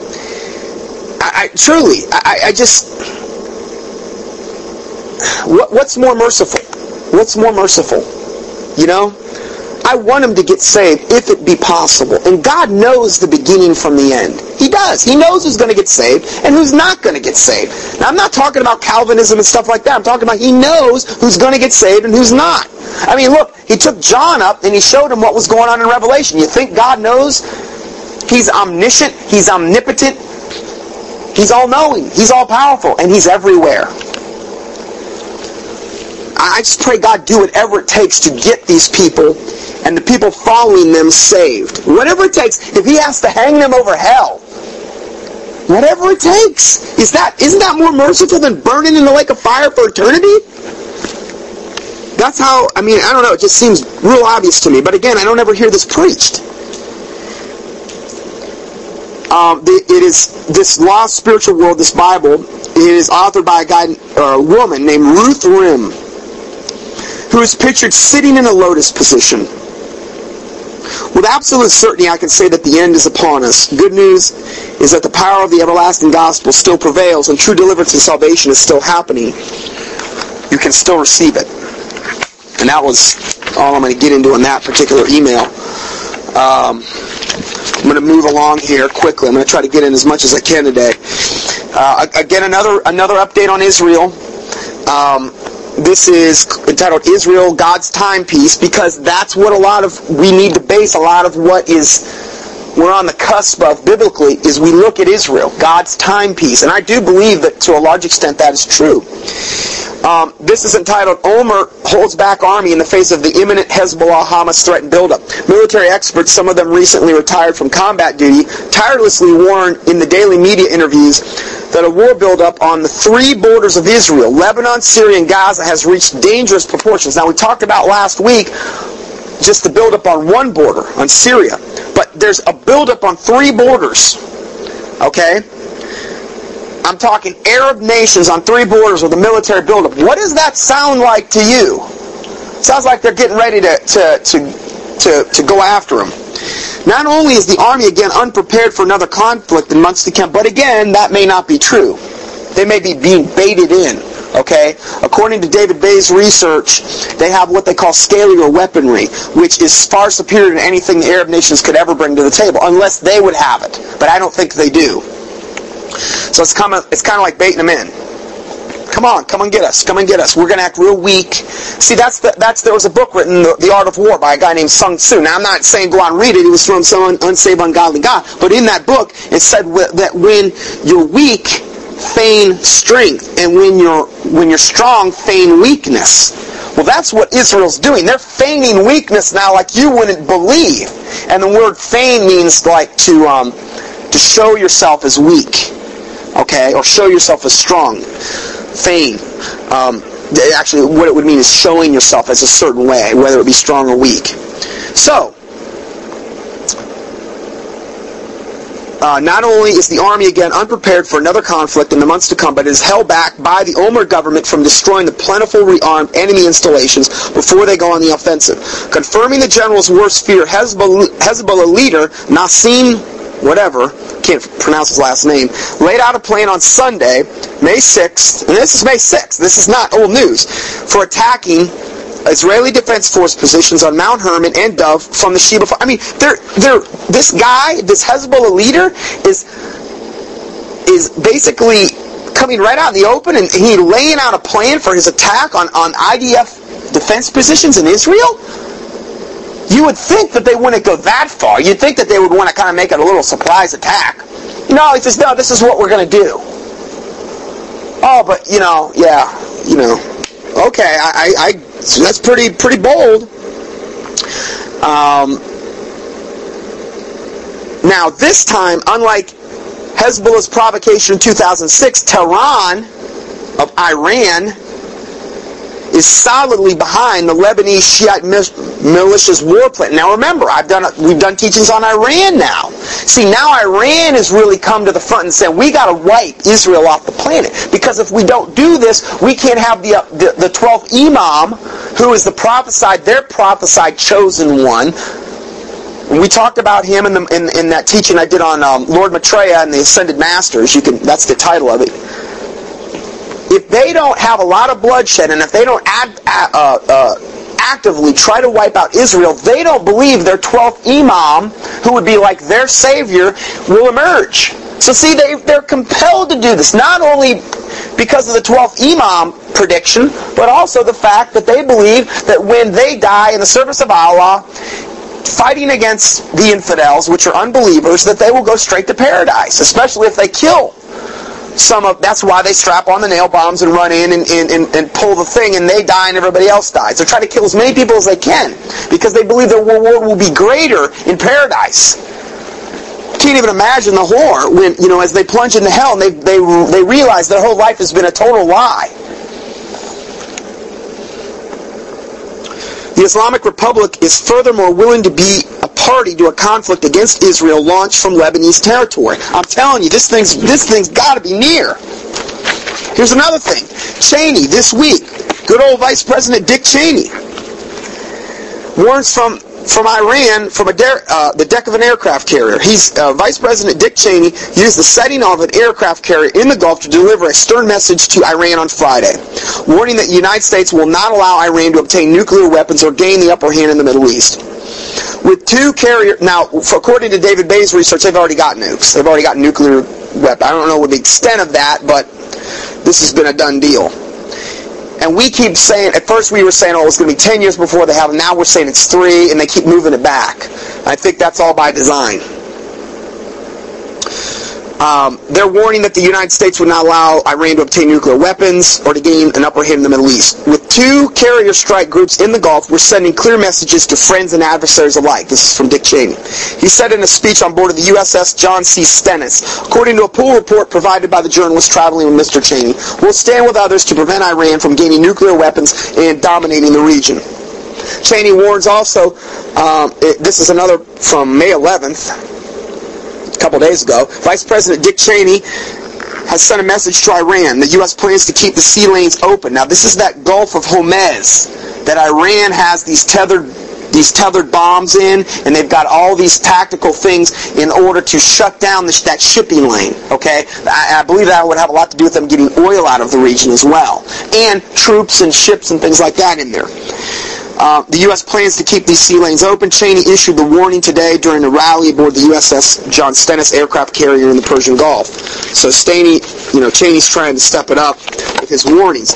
And really what it is what we're trying to do is do as much as we can to provoke this thing. Israel is over there feigning like, their government's totally falling apart. Olmert's got, like 70% of the people want him out now. The president just got indicted on a rape scandal. Olmert, the prime minister, everybody wants him out. The whole government is appearing to be in disarray. They've got all this buildup on 3 borders right now. Iran's over there chomping at the bit. They're inciting the whole Arab world. Come on, brothers, we've got it. For the 12th Imam to appear, we've got to have bloodshed. We've got to wipe Israel off the map. And Allah is with us. And Americans are doing everything they can do to provoke it over in Iraq and Iran and all the other war atrocities they've committed. Using depleted uranium on the troops, just leaving the whole area decimated with birth defects and all kind of radiation poisoning. And if you don't believe me on that, please, there's a DVD called Beyond Treason that you really need to see. So you can go up to cuttingedge.org and doing a keyword search for Beyond Treason, or just go up on the internet and do a keyword search for Beyond Treason, in quotes. And if you don't believe there's just horrific atrocities being committed over there, I'm sorry, it's all documented. It's from the guys in the army they're documenting. It's one of the main MDs that was over there documenting this. Over in Iraq now, when you have a baby, they don't ask if it's a boy or a girl when it's born. They ask, is it normal? That's the first thing they ask, because they'll show you some of these pictures of babies that are being born over there, from all the radiation poisoning, from all the depleted uranium they're using, and all the munitions rounds that America's using over there. Because see, they tip their munition rounds with this depleted uranium, and it slices through armor plating like hot butter. That's why supposedly they do it. But what it does is, as soon as it hits this metal, not only does it slice through it, but it atomizes into the air, and it basically just wafts all over the Middle East. People breathe that. People ingest it. And it's causing massive amounts of cancer and aborted babies and just all kind of misery. I don't blame them for hating us. I really don't. Does that mean I'm for Islam? No, I'm not saying that. Again, let's have some balance. But that's a whole other study. I don't even want to go down that rabbit trail right now, but this is another one. It's called Benchmarks for a Bloodbath. Now, this was from a comment by the person that sent me this. She said, I found this article in the Jerusalem Post this morning. Winds of 205 miles per hour in America now make sense. If you have not read the book Israel, Blessing or a Curse, or The Eye of the Storm by Bill Koenig and another gentleman, get it and read it before we start the hurricane season. Remember, anytime America starts having major catastrophes, America's usually trying to get Israel to give up their land. And I'm telling you, it's documented. It's absolutely, totally documented. I did a big study on this on New Orleans a long time ago when New Orleans got hit. Now, there's a lot more to that than meets the eye as well, okay? Because we have things like weather manipulation and things like that. But the fact does remain, every time we are pressuring Israel to give up more and more land, we have some horrific event happen. This last week. Now, I'm going to explain to you what just took place, so for you to maybe have an understanding a little bit more. This 205 mile per hour tornado that just decimated this whole town in Texas. All the wildfires raging everywhere. I mean, where I live in Florida, wildfires everywhere, all the time now. Out in California, all this other stuff. There is some truth to this. There is definitely, because it's documented, it's not opinion. It is like one thing after another. Every time we have ever pressured Israel to give up land to these ungodly Arabs, and I'm not saying Israel is godly right now either, because blindness in part has happened to the Jew until the fullness of the Gentile come in, okay? But they're still beloved for the elect's sake. The Bible says that, okay? Now, and again, we could get off into so many different studies here that I just don't have time to go into. But hopefully, if you listen to my sermons, eventually you'll get the big picture. I'm hoping that is what the Holy Spirit will do through these. Okay? These catastrophes that have happened to America, every time that we pressure Israel to give up land, have been documented since the 1950s. Okay? I ask you to read this article to get your heads and get your knees to pray for America. We really do not want to experience any more major wins and destruction. Well, that's not really, shouldn't be our primary motivation, just for us to be protected. I want the Lord's will to be done. And I realize that, I don't want a tornado coming through and these types of things, but I don't know. I just don't know if that's the totally the right motivation, So, this is benchmarks for a bloodbath. This was just in the Jerusalem Post this morning, or when this would have been a couple days ago. U.S. Secretary of State Condoleezza Rice is not purposely trying to destroy all of Israel's hard-won security gains in the last 5 years, but if she were, she could hardly have improved on her benchmark proposal. The proposals comprise two parallel sets of benchmarks. These are steps mainly in Israel to increase Palestinian freedom and movement and steps. Now, I just read you there's a buildup on 3 borders of Israel by these Hezbollah terrorists. Iran is behind this. They're chomping at the bit for the 12th Imam to make his appearance. That's probably going to coincide with World War III and the emergence of the Antichrist. In fact, the Antichrist might call himself the 12th Imam. I don't really know. I'm not 100% sure how, when the Ascended Masters and the boys make their big debut, I'm not 100% sure who's going to say he's this guy or whatever. Maybe they could have a little band or something, I don't know. Maybe a record, some type of, Anyway, saw a little humor there. However, it does not make either track conditional on the order. Thus, should Israel accept the proposal, this proposal from Condoleezza Rice, basically that means the America, it would be pledging to fulfill its own side of the bargain regardless of whether the Palestinians honor theirs. Palestinians will not honor anything. They have no honor. In the Quran, it is okay to lie, cheat, and steal as long as you're pushing this ungodly religion. They don't have any code of ethics. They have stated openly that the only way there's ever going to be any peace in the Middle East is if Israel is absolutely totally wiped off the map. And you look at a map of the Middle East, and Israel's this tiny little sliver of land, and they want more and more and more and more. And then I hear from even some ministries out there, oh, Israel, they're just wicked. They've just persecuted those poor Palestinians for years and all this and that. Give me a break. Look at the land map. Be reasonable. They're in this little tiny sliver of land. Now, do I go so as far as to go with John Hagee and say, oh, Israel can do no wrong. They're of God. We gotta support them no matter what they do. Well, now let's have some balance here. Okay? So again, that's all I'm saying. Let's have a little bit of balance. Let's look at the big picture here. See how it fits into the biblical end time scenario. I think it fits perfectly. And since increased freedom of movement for the Palestinians includes increased freedom for the movement of terrorists, that essentially means an Israeli pledge to facilitate terrorist operations, even if the Palestinian Authority makes no compensatory effort to thwart such operations. It's just unbelievable. The document explicitly requires Israel to dismantle many security precautions prior to the relevant PA security. I believe that means Palestinian Authority. For instance, it requires full deployment of a revamped PA security service in Gaza only by the end of the year 2007. Yet Israel would have to start allowing regular convoys between Gaza and the West Bank on July 1st. Thus, 6 months before PA forces are even in position to combat Gazan terror, Israel would be required to facilitate the export of this terror to the West Bank. Sounds fair for Israel. It's insane. It's this whole world. It's like a group of insane people run by insane people. It's like an insane asylum run by the insane. Now, I'm not saying everybody. I'm not saying everybody's bad and all these other things. I'm saying, especially the people at the top. I don't think there's a whole lot of doubt about any of that. Going further with this. It mandates no Palestinian counterterrorism in the West Bank. Such efforts are required only in Gaza.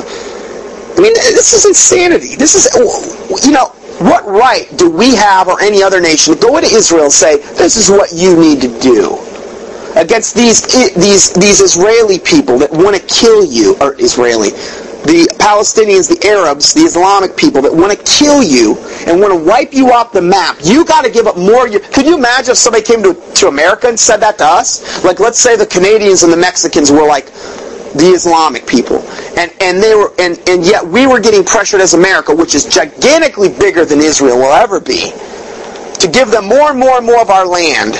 Now, granted, in a way that's coming, but not to the same extent it's coming to Israel. I mean, the North American Union is just going to erase the borders. But this is a different dynamic going on over there, okay? Because we're not just a country full of Jews.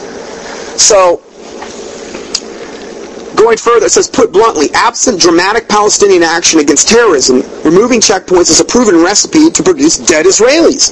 Rice's proposal, however, goes far beyond the limited experiments of the past, demanding the simultaneous removal of dozens of checkpoints throughout the West Bank. It would likely therefore produce even more mayhem, carnage, than did the previous such efforts. Far worse, however, is the proposal for the regular passenger and cargo convoys between Gaza and the West Bank. The document does not discuss security arrangements for these convoys, but every previous incarnation of this proposal has assumed that Israel would either not conduct security checks at all, or would at most conduct superficial checks that would cause minimal delays. Oh, hey, Mr. Terrorist, come on through. Okay,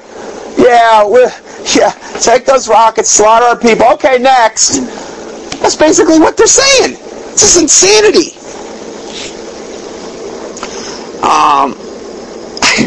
I mean, of all places to have security checks going into a country, of all places on the planet, I would think this would be the one you would want as the most secure. But no. We're telling them via good old Condoleezza Rice and our government, no, you can't do this. You might offend them. How are we going to have a Palestinian state within Israel if you don't play ball with us? Well, they've already given up most of their land to these terrorists. And that's not good enough. It'll never be good enough. It's like when you deal with the devil. When you deal with the devil, nothing is ever good enough that you give him. He'll always want more. It's never going to end. They're never going to be satisfied. You don't deal with the devil like that. You get in the devil's face, basically. The Bible says resist the devil and he will flee. Okay? You quote scripture back to the devil, just like Jesus did. Or like the Bible, or like the angels said, they did not bring a railing accusation against these other fallen angels, but they said, the Lord rebuke you. I believe that's the biblical way we're supposed to deal with demonic entities or fallen angelic entities. Quote scripture, the Lord rebuke you. I think that's biblical. We'll probably do a study on that someday. I don't think it's biblical. It's in the Bible. And that one part is in Jude. If you read the chapter Jude, where it talks about that. Anyway, moving further in this, skip over a little bit here. Israeli intelligence agencies have long warned of the terrorist organizations feverishly preparing for war. But an astonishing report on the Sunday's Hearts, veteran of Arab Affairs correspondent. Now, this is a veteran of Arab Affairs. This is not Israeli. Okay? Correspondent Danny Rubinson cited Palestinian acquaintances in Gaza as saying that these intelligence reports significantly understate the scope of the preparations. This is the preparations for war. This is the preparations for the buildup on the borders and pre-positioning all of their terrorist weapons inside of Israel. This is pre-positioning this. This veteran of Arab Affairs correspondent, Danny Rubin, stated that his Palestinian acquaintances in Gaza, as they were saying that these intelligence reports significantly understate the scope of the preparations, which include massive arms, smuggling, and recruiting and training of hundreds of additional troops. Given a chance, the terrorists would certainly launch a similar buildup in the West Bank in order to force Israeli to a two-front war. See, when you have your war on different fronts, then your troops get split up, and then you can't fight as efficiently. Now they've got to build up on three borders, and there's tons of them already in Israel. It's not a good scenario. Indeed, Hamas publicly rejected the benchmark proposal last week precisely because the organization is, quote, preparing for battle. Hamas said this. They rejected this proposal. I'm thinking this proposal that Condoleezza Rice even said. Yeah. It wasn't good enough. these stinking terrorists, it's not even good enough for them. They're so demon-possessed to the toenails that it's not good enough. As much concessions as Condoleezza Rice and as much of an abomination as that was to the Lord, it's still not good enough for the devil. If ever there was a religion that I saw, of course, I shouldn't say that because, Catholicism, Mormonism, I'm just talking about one that's the most aggressive of the lot. The Muslim religion is pretty bad as far as just being flat out aggressive. Okay, the others are more subtle, and I'm not saying they're not as large of an abomination in God's eye. Somebody emailed me the other day to that effect, and so I will concede to that. Yes, I don't want to put them on a special platform saying that they're the only bad, the worst of the, but they're pretty bad. It says that the Hamas rejected the proposal last week because why would you ever, number one, why would you ever want to negotiate with terrorists? You don't negotiate with terrorists. It's like, give me a break. You talk about playing with the devil because the organization is preparing for battle. To quote one of its leaders, the Hamas leaders, why should Israel facilitate this effort? For Rice, that was quoting from one of their leaders. We're preparing for battle. For Condoleezza Rice, desperate to buy Arab and European support on Iraq on the Israeli-Palestinian front, higher Israeli casualties may well be worth the price paying. But no responsible Israeli government could concur. The only proper response to Rice's proposal can thus be summed up in one word: no. And I hope they do say no. I can't imagine them saying yes. Now, here's another thing I kind of wanted to touch on today. How's everybody liking the price of gas? How's everybody loving this? Isn't it great? Well, I'm going to tell you something today. It's really going to enrage you.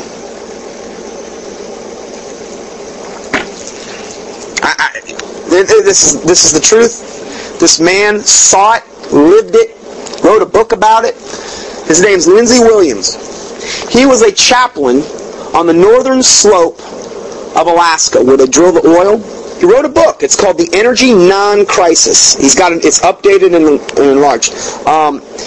If you email me, I'll send you the email. Now, all you got to do is do a keyword search for The Energy Non-Crisis.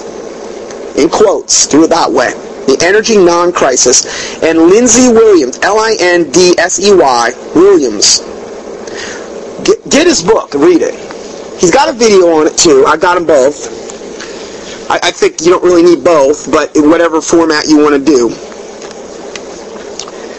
Author Lindsey Williams, who had executive status with 9 major oil companies on the Trans-Alaska Oil Pipeline, has written a book stating the facts, listing names, dates, and places, where he says, as the former insider, I know Alaska has plenty of oil, enough to supply the United States for 200 years. Why do the people of the United States allow this excellent oil to be shipped and sold to the people of Japan, over 100 million in population, when we could have it shipped here to the lower 48 states via a pipeline? This book speaks for itself, so listen to the startling facts it reveals. After almost only 1 week on the northern slope of Alaska, Senator Chance had said to me, now he had all kind of privileged status. I believe the Lord opened this door for this man. He gives God the credit. I've seen the video and read part of the book.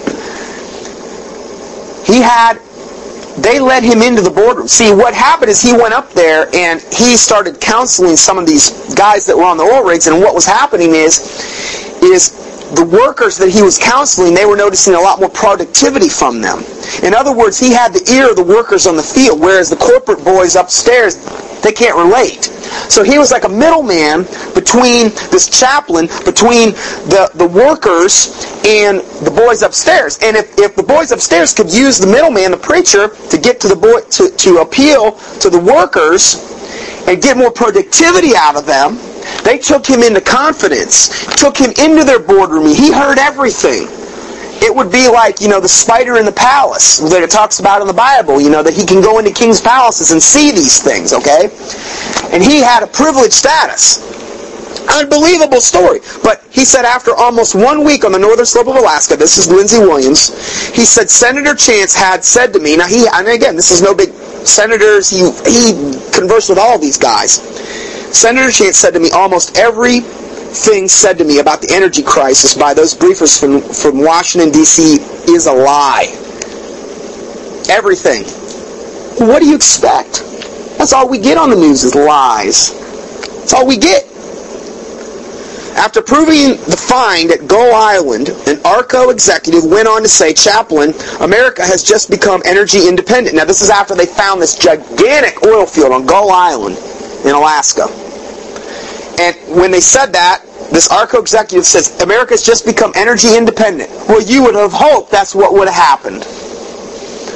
The energy crisis had just come to a screeching halt overnight. This ought to hit the front page of every newspaper in America. And they thought that's what was going to happen. But before an announcement was made, the government forced them to cap that well and seal the records which document that find. Why? Why did they do? That's what this book goes into. At that point, I decided it was time for somebody to tell the story of a scandal greater than Watergate ever was. Now, I'm going to give you a little brief history of why they did it, but you really need to get the book or the video. Because, see, if they can create a crisis, if they can create a problem, then they can use that problem to control us. And they can use that to extract as much money from us in the form of gas and oil prices as they possibly can. Gas now that's $3.30, $3.50, $3.10 a gallon is extracting a lot of money from a lot of people. They're trying to bleed the middle class in particular dry. Because the middle class of America is one of the few things stopping the New World Order from implementing its agenda. It's also the reason they're diluting our population with the illegal aliens. So it's one of the reasons that they're deflating the value of the dollar to nothing. Well, there was nothing ever back in the dollar anyway. No gold or silver since 1968. 68 we took off the silver standard. 1933 the gold standard. When you don't have a money that's not backed by some hard currency, it causes hyperinflation. This is why the Internal Revenue Service was formed, because when we went off a gold and silver standard, essentially we created this big gigantic national debt, and the interest on this national debt is where all of the money that's paid in the IRS goes. Not one dime of it, according to the Grace Commission, the Ronald Reagan Commission, when he got into office, not one dime of the money you pay that goes in the Internal Revenue Service goes to running this country. Not one dime. That's why it sickens me when I hear people, you don't pay your taxes, you're not a good...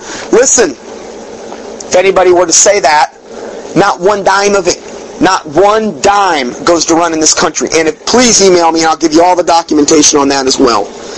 But I'm going to go a little bit further with this study because I think it's pertinent to the day and time we're living in. And it relates to the Middle East too. Because see, big part of the reason we're over there with Halliburton Oil, which Dick Cheney was the CEO of, and the Bush family have all been oil men their whole life. One of the big reasons we're over there, not only are they president and vice president, they want to incur as much carnage and war as possible, and all their munitions and all these other things that they have vested interests in, but also there's a lot of oil that can be had. And they want to control that oil in the Middle East, even though we've got plenty here.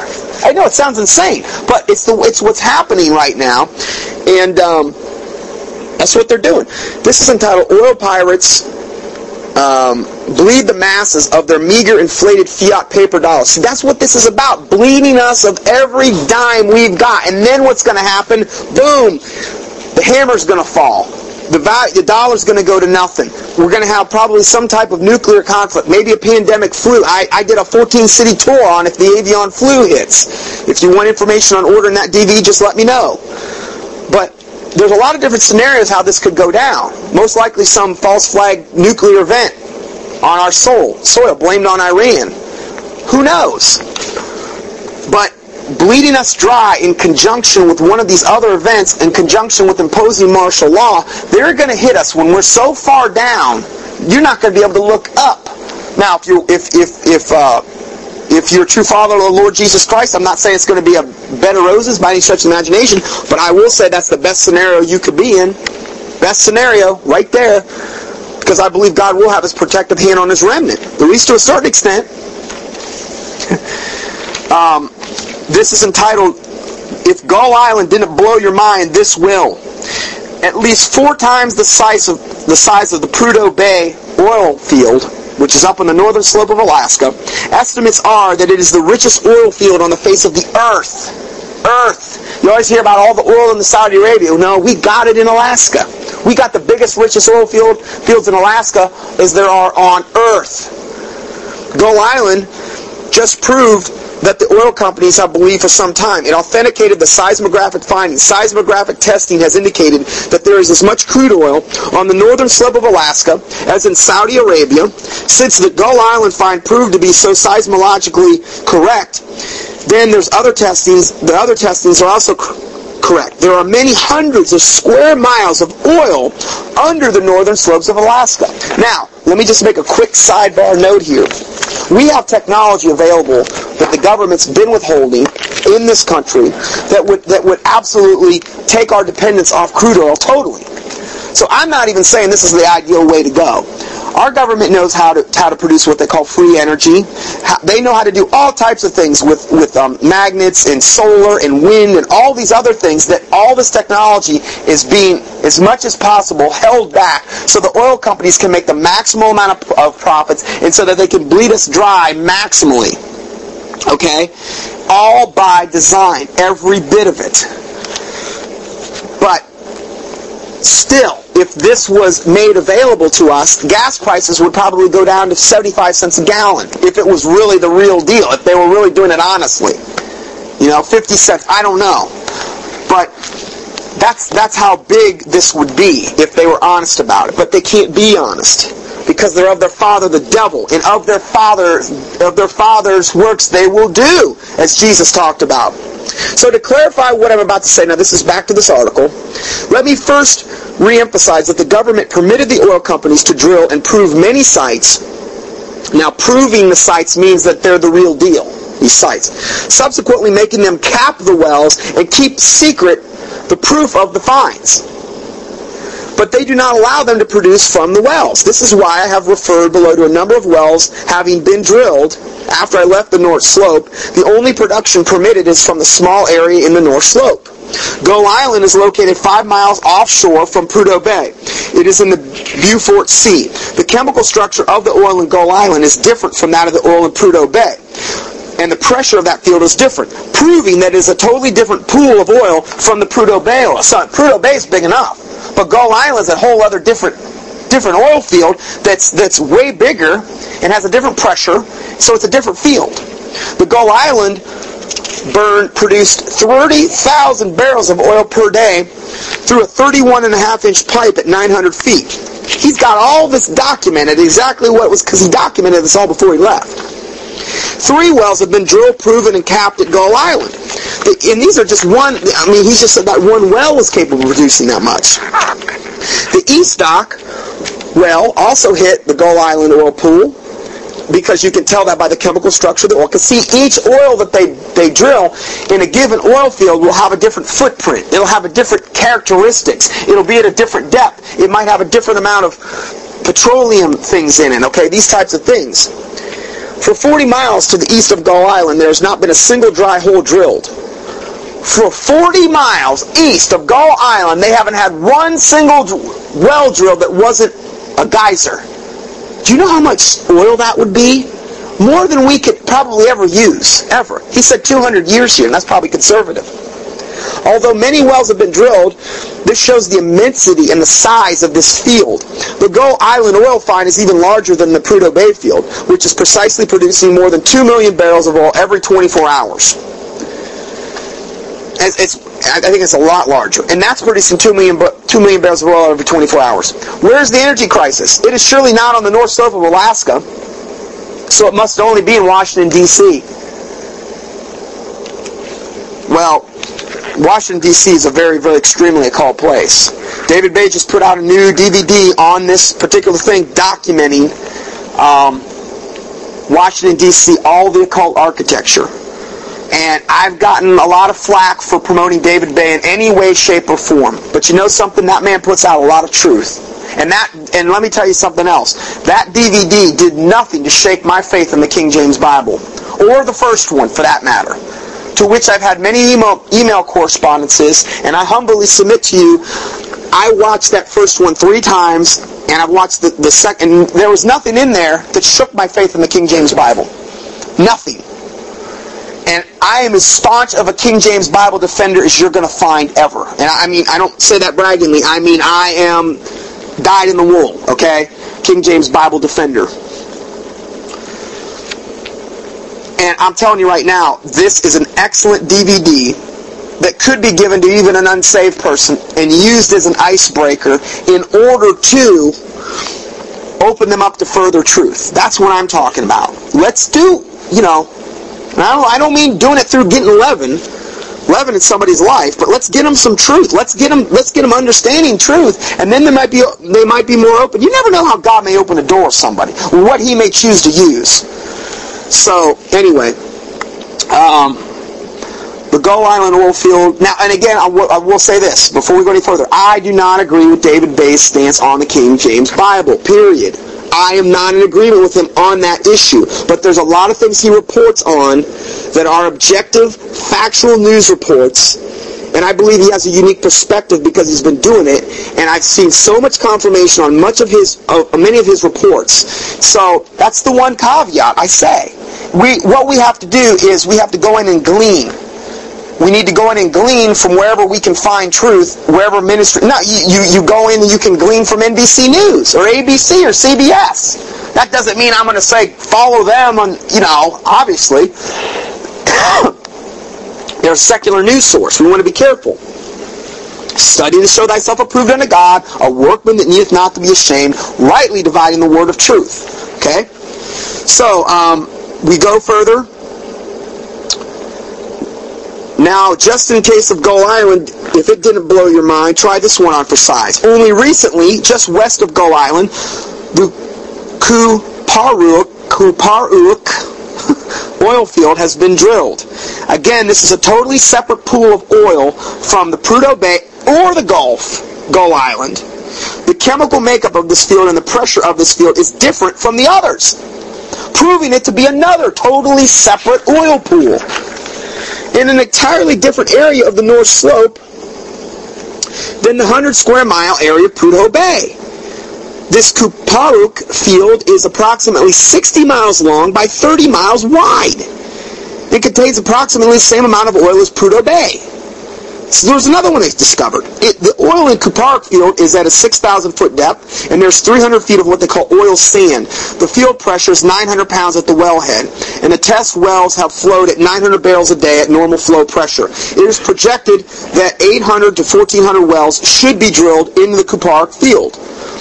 From 1973 through 1980, we were told continually that America was in the midst of a major energy crisis, yet no oil production was allowed from the Kuparuk field. It wasn't until 1981 that permission was finally granted for production. Why the delay if there was really a crisis? No, they're controlled crises, creating a controlled effect. That way they can control the effect when they control the crisis. The reason Mr. X made the statement that there is as much crude oil on the north slope of Alaska as all Saudi Arabia is because the oil companies have drilled all over the North Slope. I believe they're, in regard to Mr. X, they're referring to Lindsey Williams here. Because there's more oil on the North Slope of Alaska as in all of Saudi Arabia is because the oil companies have drilled all over the North Slope and have proven there is that much oil there. But still, they are only allowed to produce from this small little area. The North Slope is everything in Alaska north of the Brooks Mountain. Prudhoe Bay is a very small portion of this enormous area. Just remember the size of Alaska. After the first edition of this book was printed, many people requested additional technical data, and a chapter was added as a result of this. Possibly you have heard it stated that the Alaskan crude oil has such a high sulfur content that it cannot be refined by most oil refineries in the United States. So this is the excuse. That's the only excuse they can come up with. Too high sulfur content. What a lie from the pit of hell. We are being told this is the reason why Alaskan oil is not helping to solve America's energy crisis. This is also the excuse that is being used for shipping Alaskan crude to other countries. It has also been reported that major power companies are even telling this to their customers in their monthly statements in inserts, using it to justify their need for rate increases. Yeah, let's bump up the electric bill too. We'll bump up the crude oil prices. What does that all do? It makes everything go up. You notice how stamps are going up now? I mean, I'm sending a priority mail package, a 1 pound priority mail package, and it was $4.05. And then this weekend they're having the rate change, and I had gone in past the date, and it said, "Oh, sorry, we're going to have to bump you up to the other rate change because you didn't get in." So I said, "Okay, fine." So I hit the thing, and it bumped it up 55 cents for a 1 pound package. I mean, it's out of control. But see, as gas prices go up, everything has to go up. Food, gas is the key to a lot of this stuff. So, it has been reported that major companies are telling their customers in their monthly statements to justify their needs for rate increases. These are the electric companies. Well, here is a statistic that should silence those false claims. Blow the lid off the phony excuse of too much sulfur in the Alaskan crude oil. On August 11, 1980, analysis of Prudhoe Bay crude oil, which is following in the Trans-Alaska Oil Pipeline, read as follows. Sulfur content, 0.9%. 0.9. That's it. 0.9% of sulfur. And then he goes through all the other things. There's not very much sulfur. The sulfur content in the Prudhoe Bay Alaskan oil is low in comparison to oil from other sources in the U.S., as well as many other foreign oils. So just one more lie we've been fed, and I had never even heard that lie, but that's the excuse they're using. The Alaskan Prudhoe Bay oil can be refined by any major refinery in America without damage to the ecology. This means then that the widely publicized excuse of too high a sulfur content is simply not true. Therefore, it is just one more link in the long chain of falsehoods that we are asked to believe as Americans. An energy crisis, give me a break. More recent facts. The following is a comparison between the 3 oil fields on the northern slope of Alaska, which have been drilled with numerous wells, tested, proven. Prudhoe Bay can produce 2 million barrels of oil every 24 hours for 20 to 40 years at artesian well pressure. Imagine what the production of the Kilpatrick and the Gull oil fields could be. Now, he's got 2 different links here, and if you want, I will email this to you. I've already sent this out to my email list, well, one part of it, not the other part. But I'll email this to you, and you can check out these links. You can check all the numbers and prove it to yourself. This is not this man's opinion. Again, one more gigantic way we're being deceived and lied to in this country. Going further, this is an article that appeared. The global warming propaganda, and we kind of touched on this earlier, the global warming propaganda has advanced to the point where one leader can call for the forced reduction in global population to less than 1 billion. Wow. Seems that we're over 6.5 billion and heading to 7 billion. A $1 billion if we were to get it down to 1 billion, that's 6.5 million people. No, hold on. I'm sorry. That's 5.5 billion people that would have to be eliminated off the planet. Now, Ted Turner went further, and this is on my Avian Flu DVD, where he was stated, talking to the Audubon Society, I guess he could get away with it talking to them, that we need to get the world population down to, I think it was 350 million to 350 million to 250 million, which would be like, 90% plus at that point. We're really getting it down low. Thanks to good old Ted. Why don't you start first, Ted? That's what I would say to all the globalists. Why don't they volunteer first, since they're so fervent about doing this? Let them volunteer.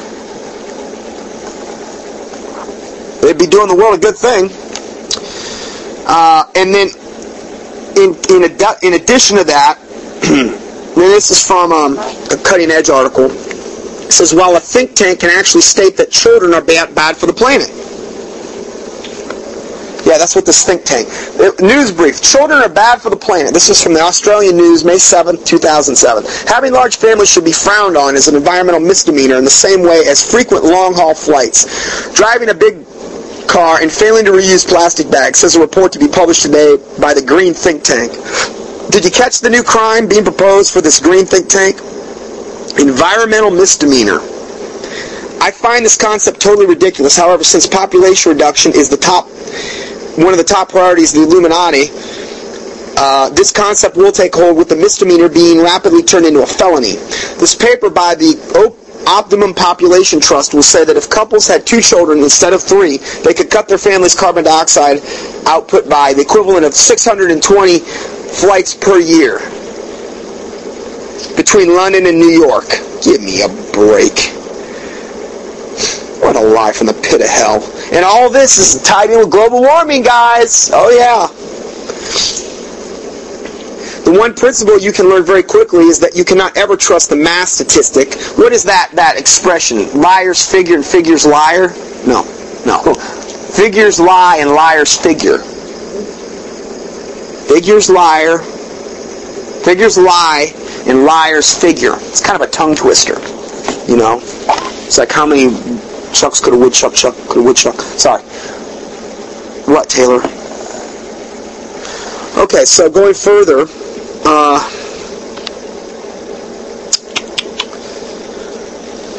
the one principle you will learn quickly is that you cannot trust the math statistic being offered by one of these radical groups. This kind of statistic is literally pulled out of thin air and is offered as a means by which the undiscerning masses can be stampeded in a panic. See, they don't care about truth. Truth is something that's foreign to somebody that's evil. They don't care about truth. All they care about is their agenda. And they'll lie to you all day long.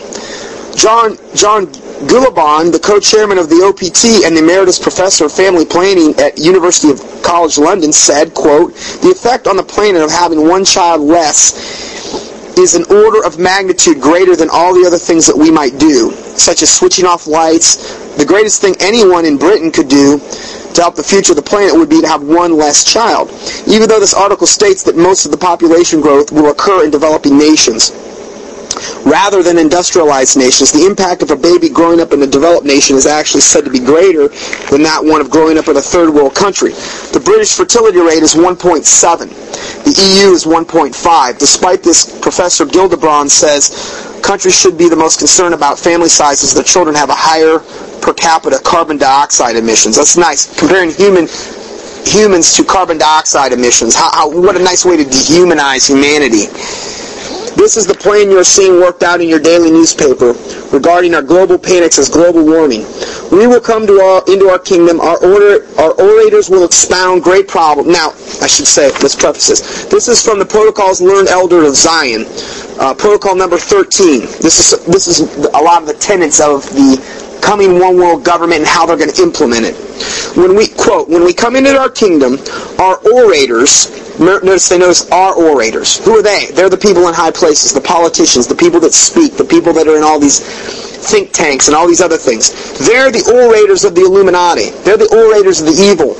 They're the orators for Satan. Okay? Our orators will expound great problems which have turned humanity upside down in order to bring it at the end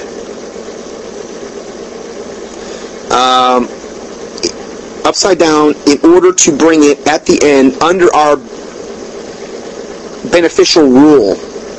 Who will ever suspect then that all these peoples were stage managed by us according to a political plan which no one has so much as guessed at the course of in many centuries?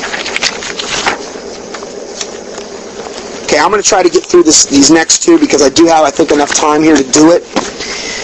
This is entitled, this is an article by Raiders News Publishing by Thomas Horn. I've never seen him write anything like this. I was actually quite impressed with this article.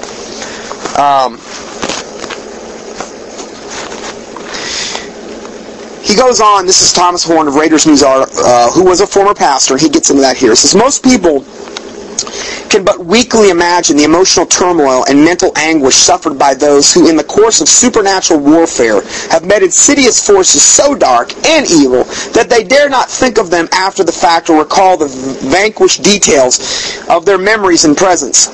I'm talking about vampires, of course, the ones inside the church. For those of you who think I'm being judgmental, you are right. 1 Peter 4:17 says judgment must begin at the house of God. People who care about the institution of Christianity should consider that a time of introspection and judgment is overdue.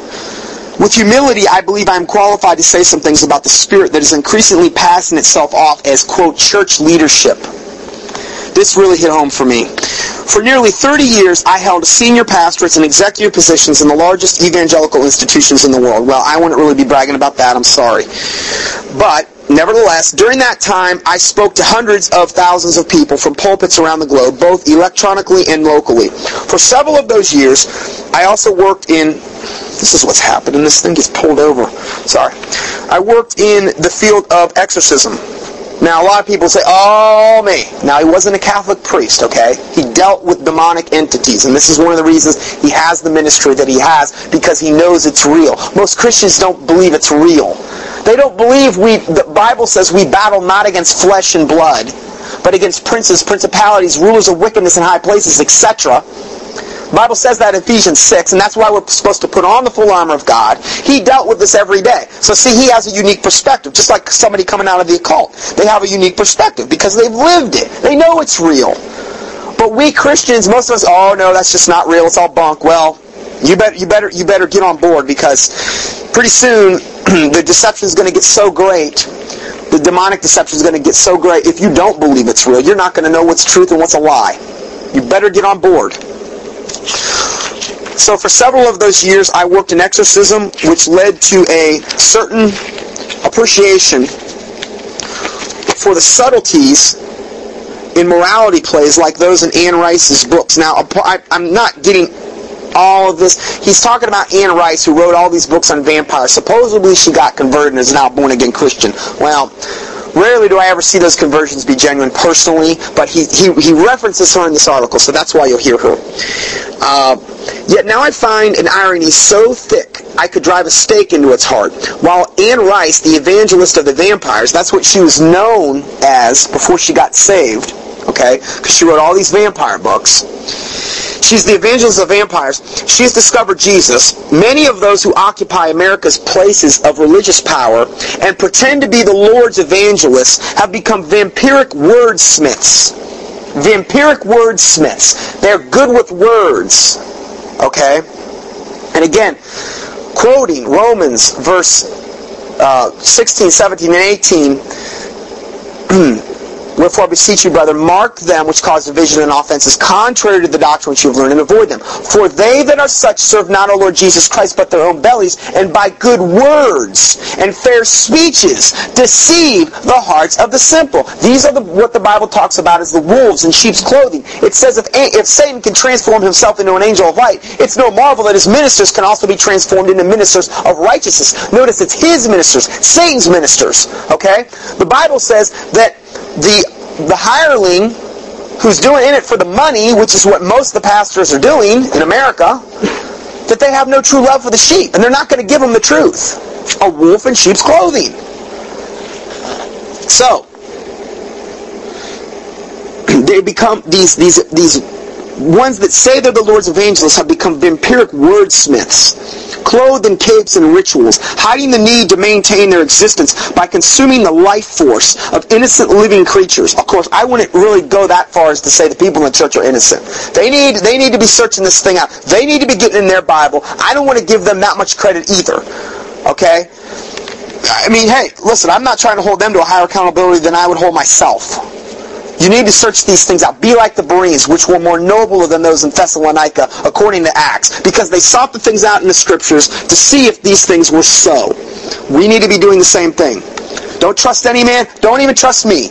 If what I say is contrary to the Word of God, don't trust me.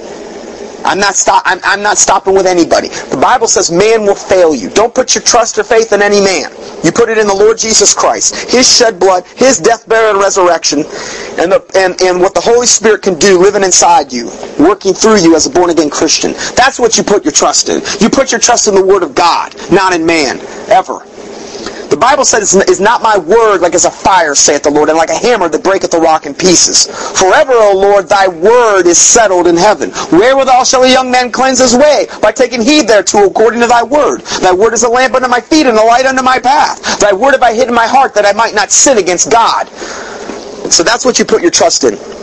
So anyway, disguising themselves as mortals as they feed on people's faith, using and then disregarding innocent lies to maintain their theater of vampires. I suppose when most people think of an actual demonic manifestation, they recall images such as Linda Blair slithering like a snake along the floor in the movie Exorcist. To be honest, with few exceptions, I had with Exorcism, superhuman strength similar to that fictionalized in this popular film in Vampire Lord was only manifested one time. In other words, when he was working as an exorcist. The greatest encounters I had with evil supernaturalism by far, and which one I may document when the time is right, was confronted on more than one occasion by myself, by my staff, and my family, was the spirit of religion. Again, like I said earlier, if you were Satan, where would you target your forces and minions and the army that you had at your command? Would you target it at a drunken guy on a bar stool who you've already got? Would you target it at the churches? So the spirit of religion was the greatest thing that he saw manifested in all of his dealings with exorcism, in all of his dealings in this ministry.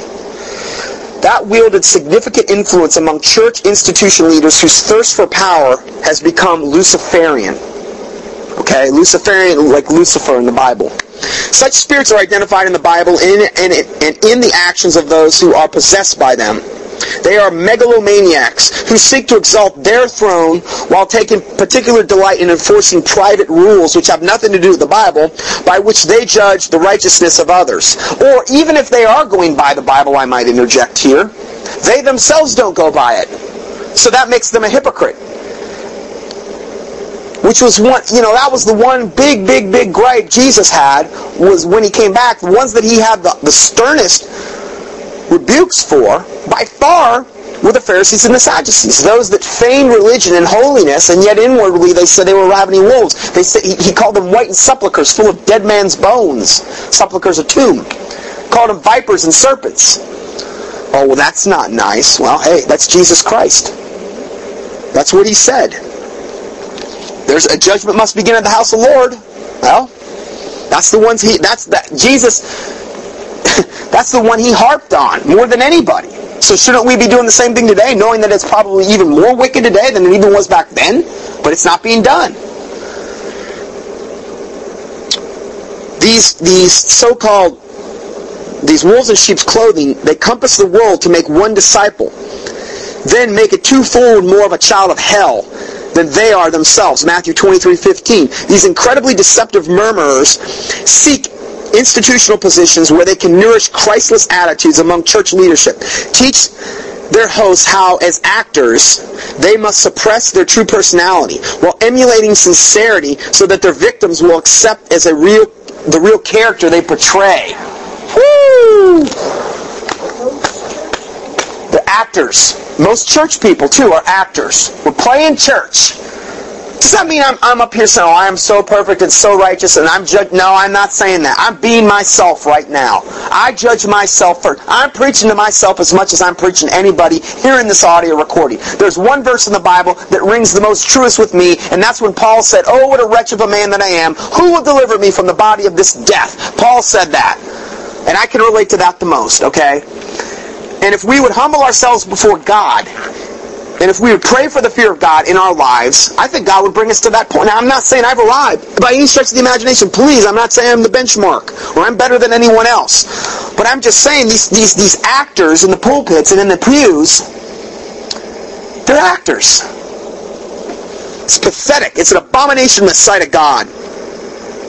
Let me read that last line again. They must suppress their true personality while emulating with sincerity, so that their victims will accept as the real character, will accept them as the real character they play.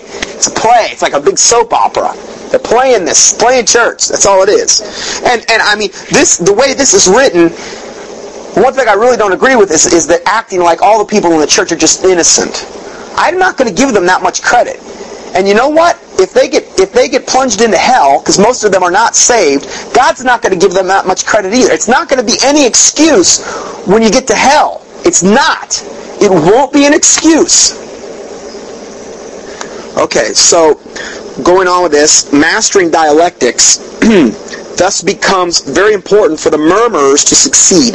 They must also develop good vocal projection for the stage, physical expressiveness, improvisation, emotional drama, and even be capable of reciting classical texts or scriptures when necessary. Oh man, unreal! Well-rounded mummers will even learn singing and other performing arts, so that with their false anointing they will appeal to the human weaknesses and convince us that they are genuine.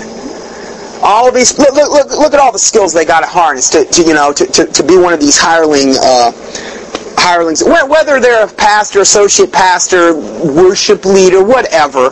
Look at all the things they have to harness. I mean, they should have some credit here. Good vocal projection for the stage, physical expressiveness, improvisation, emotional drama, and even be capable of reciting classical texts or scripture when necessary. Now, I know another thing a lot of preachers are really good at is inciting little fun little jokes and limericks, and they got to start out with their nice jokes and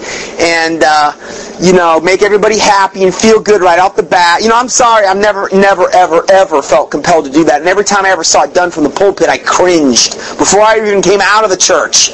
Now, does that mean I think there's not a time for a little bit of humor? Yeah, I try to interject that into these lessons, but there's so many things that are more serious. It's like they're ignoring the weightier matters. They're straining at gnats and swallowing camels. Is basically what's going on in the churches.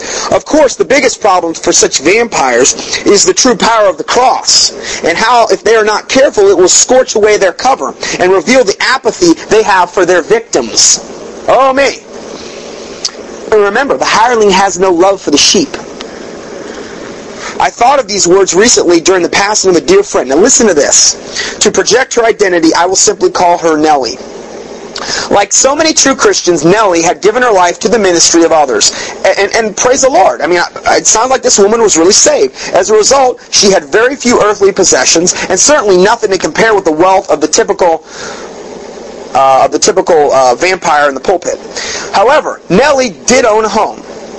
The appraised value was a mere $35,000. This is heartbreaking, this story. So it was easy to see the modesty of her lifestyle in today's United States, okay? This is very true of many people of God. Having food and raiment, therewith to be content, that's what the Bible says. Many times the Lord will not shower all these abundant material possessions on you because He knows it would corrupt you. That's why the Bible says, Jesus said that it's easier for the camel to go through the eye of a needle than for a rich man to enter into the kingdom of heaven, because riches so many times will corrupt you. They become your God, and you start thinking, look what I did. These riches have I gotten of my own. No, that's not the truth. So this is why so many people that are true born-again Christians live very meager, modest lives, for that very reason. But still, this $35,000 house was hers.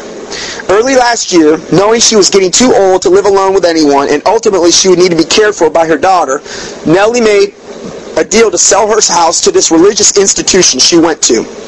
With its 501c3 corporation as the pastor is the CEO, and the board of directors was the deacons, because that's how the IRS classifies you as a church, so that you can write off your taxes and you can write off your tithes on your taxes, even though the Bible says, let not your right hand know what your left hand's doing when you give. Nellie made a deal to sell her house to this religious institution we both had worked for. In other words, I believe him and his wife, Tom Horn, had worked for this religious institution. Nellie had served tirelessly and without pay for the organization for several decades. Never complained, never nothing. As an executive director of a particular board, I was familiar with the district office's interest in acquiring the land. And I was there when several properties, including Nellie's, were approved for purchase. Though Nellie's was the least expensive, the other properties were owned by younger and healthier persons, not nearly as easy to victimize as Nellie. And so, these were paid off immediately and closed escrow post haste. Nellie on the other hand, waited and deteriorated until her body and mind slowly began to giving in to the last enemy she faced, death. As the end drew near and she needed more money for medical expenses, she asked my wife to check in with the Christian organization state office to see if she would be paid. Now, again, that's another thing I just don't see in the Bible. Having these big denominations, number one, I don't see any denominations in the New Testament, and having these denominations have one corporate office controlling another corporate office controlling another corporation office. You know who's at the head of all those offices? Satan has pre-placed his people at those heads. If you doubt me, read the book called Wise as a Serpent by Fritz Springmeier, where he documents the heads of all the religions, including the Christian religions, the ones that call themselves Christians. At the head of those religions are Satanists, essentially. Who better to put in those? If the head's sick, the whole body. That's why there's not really any denominations anymore that aren't corrupted. Okay? Wise as serpents. Okay, now, you can't buy the book anymore. They put Fritz Springmeier in prison. Who knows? He might be dead by now. I don't know. I haven't heard from him in a long time. I was corresponding with him by prison. But you can go up online and download the whole book.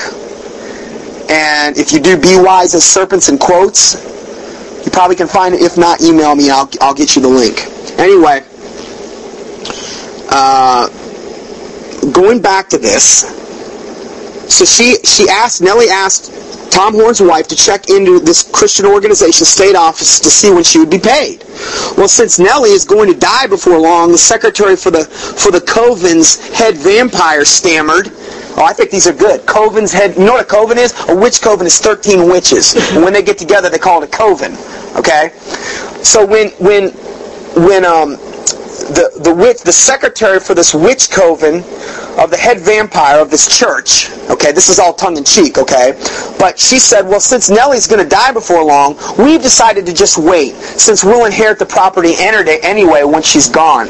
So she's trying to get money to pay her expenses from her own little meager house, and they're waiting for her to kick off and die so that they're going to get it anyway. That way they won't have to give any money.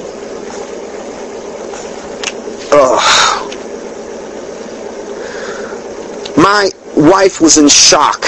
Yet unlike her, I'd been inside the vaults and among the vampires long enough to understand how the mummers think. Now, I don't know why he calls them mummers. That's some British term, I believe. We both cried a few months later when Nellie, still hoping for some crumbs to fall from the rich man's table, had a stroke and died not very long afterward. For me, it was the last straw. Almost 30 years in the theater, I decided it would be better off for me not treading the rafters anymore. I had made some great friends, and there are still some vampire hunters in the organization I respect. But the glory days are waning, and the theater's headquarters have become too infested with spider webs, moths, bats, and other creepy things. Devils. Yet I would leave a warning behind for the vampires everywhere. For those who would sell their soul to the devil for $35,000 worth of real estate, you've done all that you can do to hurt the old woman who will rise up in judgment against you in that day that matters most. Now granted, she probably will be used as a witness, but the one that they're really going to have to fear is the Lord Jesus Christ at the great white throne judgment, because I don't believe one of these people are saved. How could you do something like this and have no conscience of it? How could you do something like this and prosper in religion? When the Bible says, whom the Lord loveth, he also chasteneth, and if ye be without chastisement, you are bastards, which is an illegitimate son. If you don't get spanked when you're living like the devil and you're calling yourself a Christian, you're probably not a Christian, because you're supposed to get spanked. And why wouldn't you have a conscience if the Holy Spirit lives inside you? When you get saved, the Bible says you're a new creature. Behold, all things are passed away, all things are become new. And the Bible says you're bought with a price, and we're supposed to be crucified with Christ according to Galatians 2:20. But no, none of that's happening to these guys. Their conscience has been seared with a hot iron. It's as though they've been turned over to a reprobate mind. It's almost as though I can hear the Lord saying, as he said in Jeremiah 7, Jeremiah 11, and Jeremiah 14, do not pray for this people, for I will not hear you anymore. It's almost how bad it's gotten. I'm not saying to do that, but I'm saying it's pretty close, if not there, and I believe there's some, and many. The Bible says, narrow is the way that leadeth to life eternal, and few there be that find it. Few. So most of the people on the planet, no matter what we do, are going to go to hell. Now, does that mean we give up and do? No, it doesn't mean that. But I'm just saying, the Bible says, few there be that find. And then he said, many will say unto me that day, Lord, Lord, haven't we done all these mighty things? Haven't we cast out devils and done all these mighty works? And Jesus will say unto them, depart from me, ye that worketh iniquity, I never knew you. In other words, they were never, ever saved. He didn't say, well, I knew you back in 62, but you backslid and fell away. I believe when you get saved, and the Holy Spirit really lives inside you, and the chastening of God is on you, you're going to stay saved. You're going to do whatever it takes. The Holy Spirit is the one that's doing it. It's not you doing it. Okay, now, then it gets into once saved, always saved, and all that other stuff. Well, that's what I believe. I believe if you're really saved, the Bible says, by their fruits ye shall know them. The fruit of the Spirit is love, joy, peace, long-suffering, gentleness, meekness, goodness, faith, temperance. Okay, we've got all these things going. We know there should be chastening of the Lord. We know there should be conviction of sin. Does that mean we're going to live spotless, perfect? No, not at all. But there should be certain earmarks of a Christian. And if you don't see evidence of that in anybody, you're called to be fruit inspectors. I'm sorry. We are called to be fruit inspectors. And we are supposed to judge those within the church. And because we're not judging those within the church is the reason the church is in the state it's in. Because all kind of manner of devil and doleful creature has come into the church and permeated the church and is at the head of almost every church now. How can you purge a church when the head's sick? What can you do? If the foundations be destroyed, what can the righteous do? This ends by saying, of course, I suppose until then you could wring the blood out of the money and use it to purchase some really cool new capes or a row of dazzling new lights for your praise and worship concert, or to keep your audience spellbound through your witchcraft, because that's basically what's going on here, witchcraft in the pulpits. Now, I'm not going to be able to get to my last part today here, but we got through most of it. I'll go ahead and end this in a word of prayer. Heavenly Father, we do thank you for this day and all you've given us, Lord God in heaven. I praise you, Lord God, for your goodness and your mercy. I thank you, Lord God, most of all for what Jesus did on the cross to save our souls, Lord. And I pray to God, Lord, that you save many, many more. And do whatever it takes, Lord God, to get these people saved. The unsaved, Lord God. Our unsaved family members. I pray to God your fear would be upon them. And if you have to hang them over to hell to get them to save, God, that's much more merciful in the name of Jesus Christ than letting them go to hell. I do pray, God, you forgive us collectively for any and all sins that we have committed in any way, shape, and form. That you cleanse us of presumptuous sins and secret faults, that they would not have dominion over us, Lord.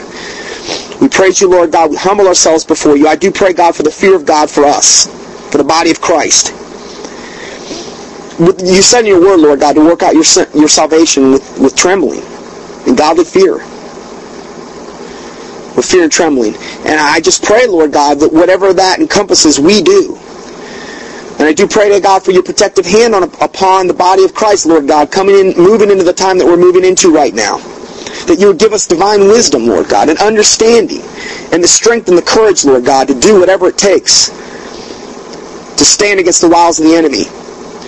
We love you, Lord God. We thank you. We praise you. I pray, God, you bring us back at the next appointed time, and your name be glorified, and that many would be saved as a result of your truth going forth. In the name of the Lord Jesus Christ we pray. Amen.